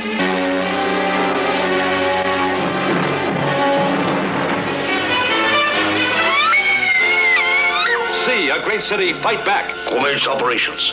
To stop the deadliest killer the world has yet encountered.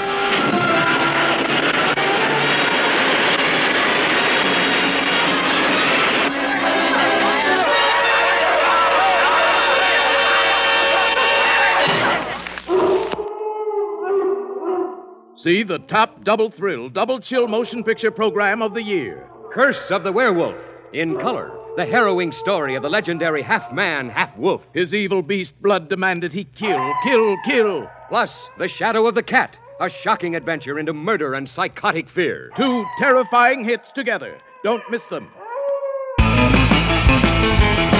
I want to take a second to talk a little bit about podcasts real quick. I was really really excited when I found out that the Hollywood History podcast, You Must Remember This, was going to be doing a series on Boris and Bela, and it was going to be launching in October.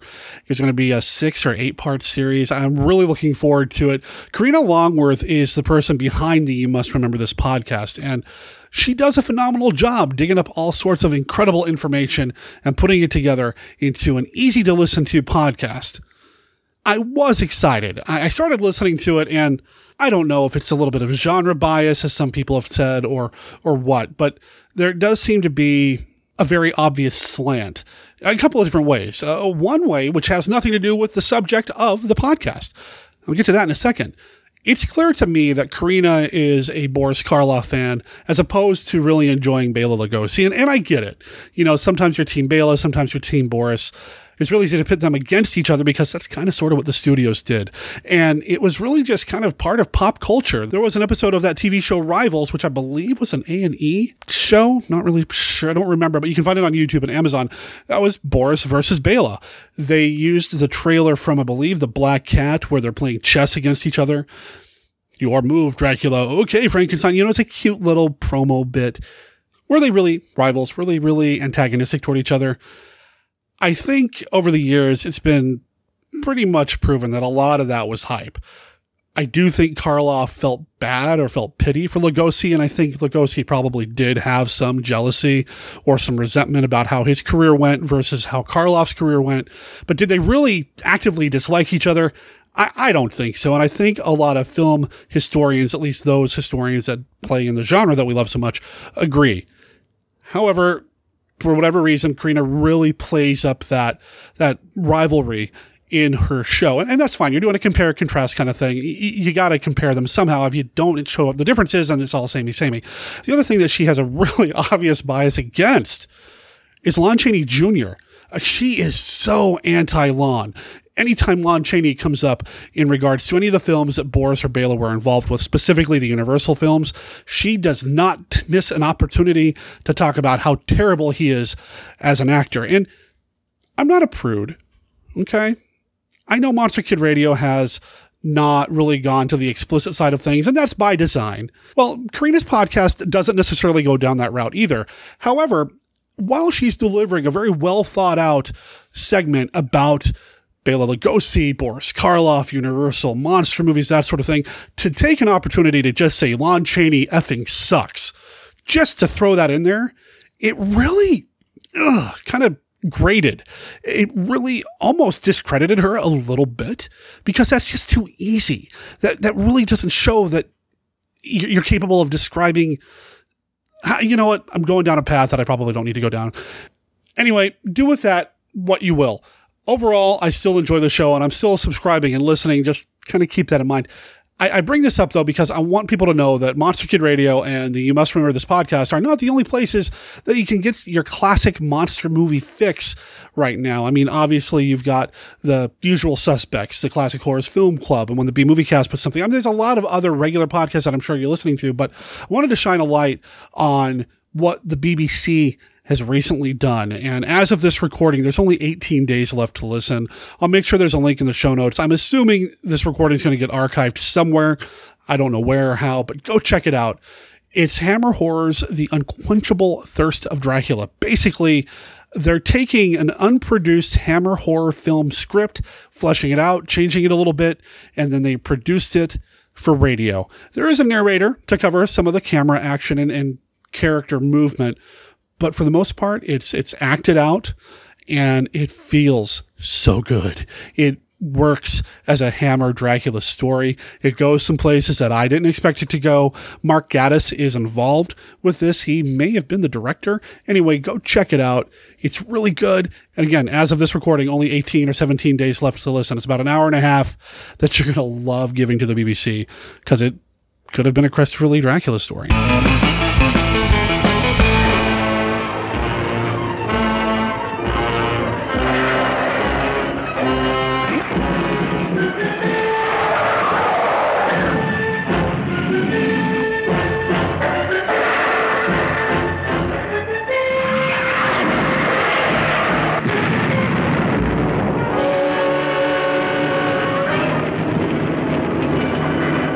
gentlemen, we are witnessing a biological chain reaction.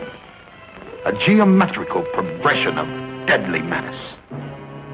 It had started casually, insignificantly, as momentous events often do. Look there.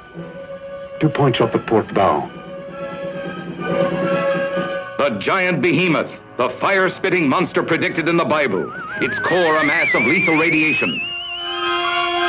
Rising from the depths of time, its strength enormous, its gargantuan ferocity a threat to London, to the world itself. We must find a way of destroying this creature in one piece. Judging by the beast's size, I would say it was powerful enough to drive a battleship. Of course, its tremendous electric charge is what projects the radiation. That's what makes the creature so deadly. Well, have you any concrete suggestions? Yes. First, block off the Thames.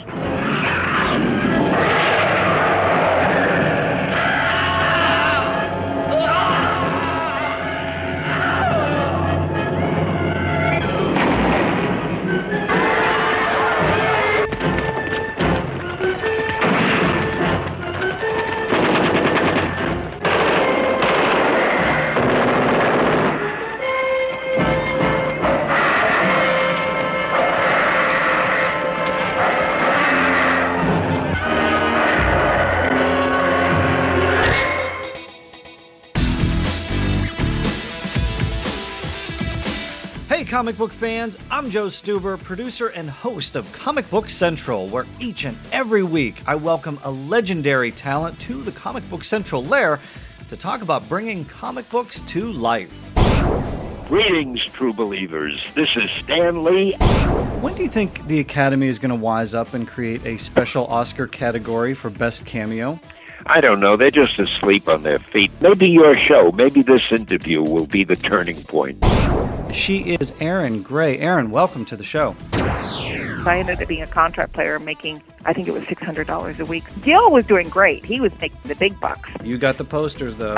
You got yes, the posters. Come on. I look better in white spandex. What can I say? Hey, this is Michael Rosenbaum. Lex Luthor from Smallville. Make sure you listen to this guy's show. He sounds like a good guy. People should listen to you, Joe. Catch the very latest episodes at the website, comicbookcentral.net. Subscribe to the show on iTunes, like it on Facebook, follow it on Twitter, and be sure to join me each and every week for Comic Book Central. This is Dean Cain, Superman from Lois and Clark, and you're listening to Comic Book Central, where comic books come to life. Excelsior. Now, from the makers of Sinbad, Columbia Pictures presents Jason and the Argonauts. The mightiest band of warriors the world has ever known. Turn back, Jason! We're trapped! Sailing to the ends of the earth, battling against an incredible number of obstacles. Where will you find this miracle? I have heard there is a tree at the end of the world, with a fleece of gold hanging in its branches. In search of the fabulous magic golden fleece, Jason and the Argonauts, caught in the clutches of the towering bronze giant Talos, battered by treacherous falling rocks, taming vulturous harpies, facing the dreaded seven-headed Hydra, battling the merciless army of skeletons. Jason and the Argonauts, the classic story of Jason, a man who challenged the gods. Medea, a temple dancer who betrayed a kingdom for love. The Argonauts, the mightiest band of warriors the world has ever known. Jason and the Argonauts, a classic adventure story, brought to the screen through the incredible special effects magic of Dynarama. Jason and the Argonauts, the search that became a legend. Okay, before we wrap up, there's one more thing I want to talk about briefly. Well, there's a few more things, but one thing that just recently happened, Universal, the Dark Universe. What's going on with that? I got a number of messages from people on Facebook, thanks Tom Duffel, about the Universal thing, the Dark Universe, the shared universe that they're doing, and that the two big, I guess, showrunners of the Dark Universe, Alex Kurtzman and then the guy from Fast and the Furious, whose name I can't remember off the top of my head, they've walked away. They're no longer involved in the project. Now, what does this mean for the Dark Universe? Well, most industry insiders, and really outsiders too, suspect that this is the end of this particular iteration of the Dark Universe. Yes, The Mummy did eventually make up its money overseas. Yeah, it did get some decent reviews in some places, but did it make the splash that I think they were expecting it to make? No. And based on some things that I've read and heard, Tom Cruise probably wasn't the best choice to get involved in a monster movie franchise, since there's a lot of creative control conceits that have to go to the Cruise camp when he gets involved in a project, and well, his vision didn't really mesh with Alex Kurtzman's vision. So what does that mean for The Mummy? Well, it's probably a one and done. I don't think we're going to see any more Dark Universe stuff. I'd love to be proven wrong, but I think that's pretty much it for a little while. Give us another 5 years, and then maybe they'll start over again. The Dark Universe, take 3. We'll see. Who knows? But there's been a lot of talk online from people who think they have a better idea as to how the Dark Universe project should have gone or could go, including people like Stephen D. Sullivan. And I agree with the sentiment that some bona fide diehard monster kids with a proven track record when it comes to creativity and producing work should have been involved from the very, very beginning. Not people who make blockbusters, but people who love monster movies, monster kids. I saw names like Del Toro thrown about, and it would be cool to get him involved, but he's off doing his own thing. The Shape of Water is practically going to be his take on Creature from the Black Lagoon anyway, isn't it? So get somebody who's really into it and then run with that and then see what happens. Who knows? Dark Universe, R.I.P.? The other big announcement that's happened recently was the announcement of the new Christopher R. Mim movie. As you know, on Halloween, he announces what the next project's going to be, and he's finally going to do the Western, or, excuse me, he's finally going to do the post-apocalyptic spaghetti Midwestern. For his 13th film, he's going to keep mixing things up by throwing the Mimiverse 150 years into the future. Not the past, but into the future for his Midwestern, for a movie he's calling Guns of the Apocalypse. I'm going to play the audio for that right now.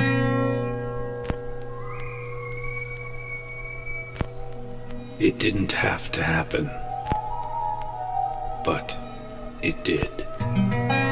It could have been avoided had we just talked to each other. But we didn't. And then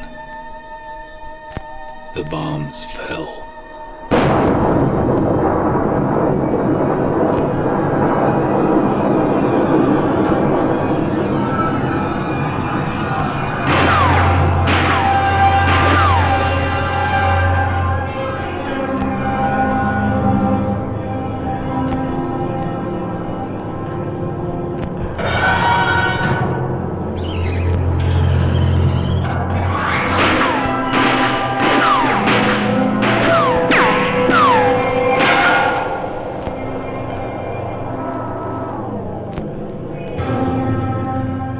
In the Mimiverse audiocast, Chris recently talked about his struggle to get to the Western. It's been something that people have been talking about for years, but didn't really do it for me. Doing a Western, it wasn't really his thing, but when he got his idea for doing it as a post-apocalyptic Western, that makes a lot of sense. And he brings up a really good point that the Western isn't necessarily confined to cowboys on horses and prostitutes with the heart of gold and the bars and the gunfights and the saloons and all that.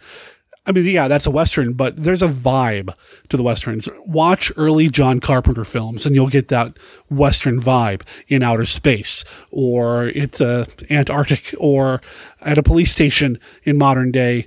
It's a vibe, and I can't wait to see what he does with that vibe, with his patented Mim magic.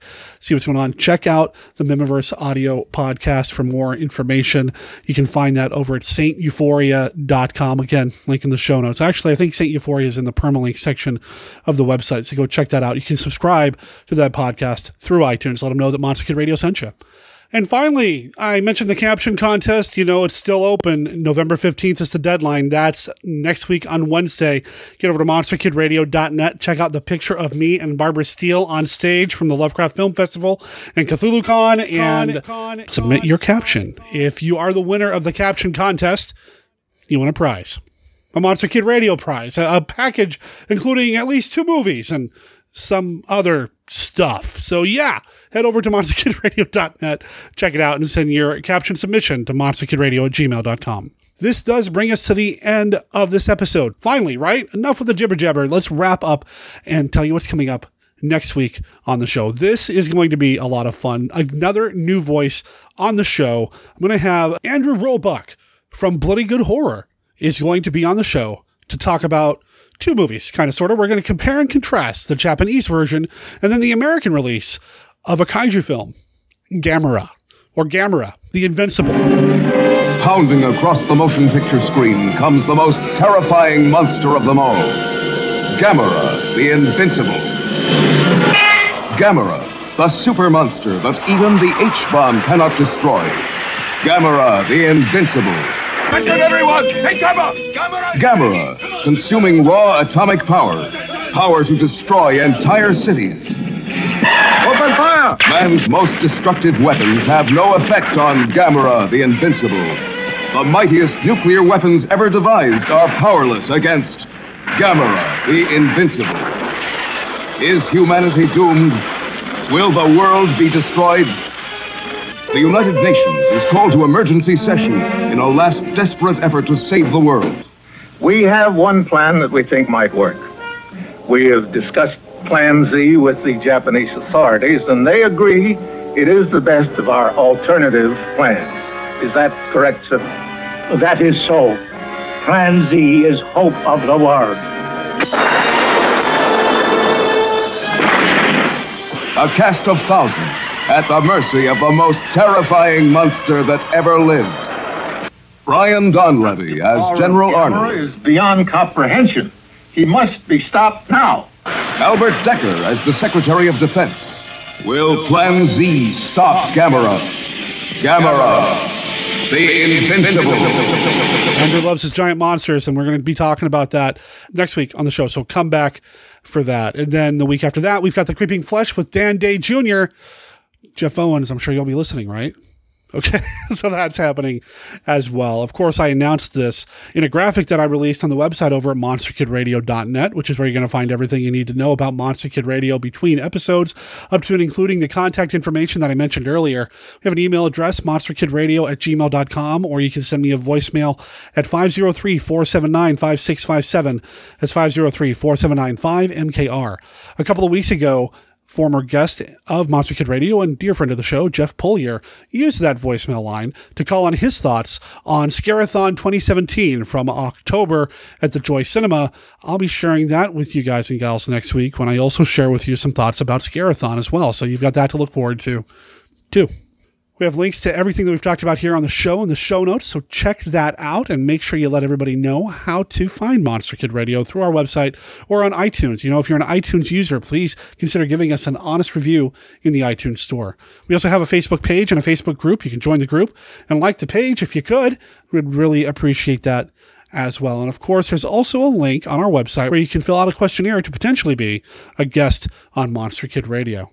If you are interested in being on the show, that's how you do it. Or just drop me a line on Facebook, because I'm always there. Big thanks again to Micah Harris for being part of the show this week. And thanks to you guys and gals for listening and making Monster Kid Radio part of your audio diet. Really appreciate it. And I appreciate the band Day of the Dead for letting us play their music here on the show. Go check them out at Day of the Dead and then the number 1.bandcamp.com or dayofthedead.com.au to check out their music. Let them know that you heard about them here on Monster Kid Radio.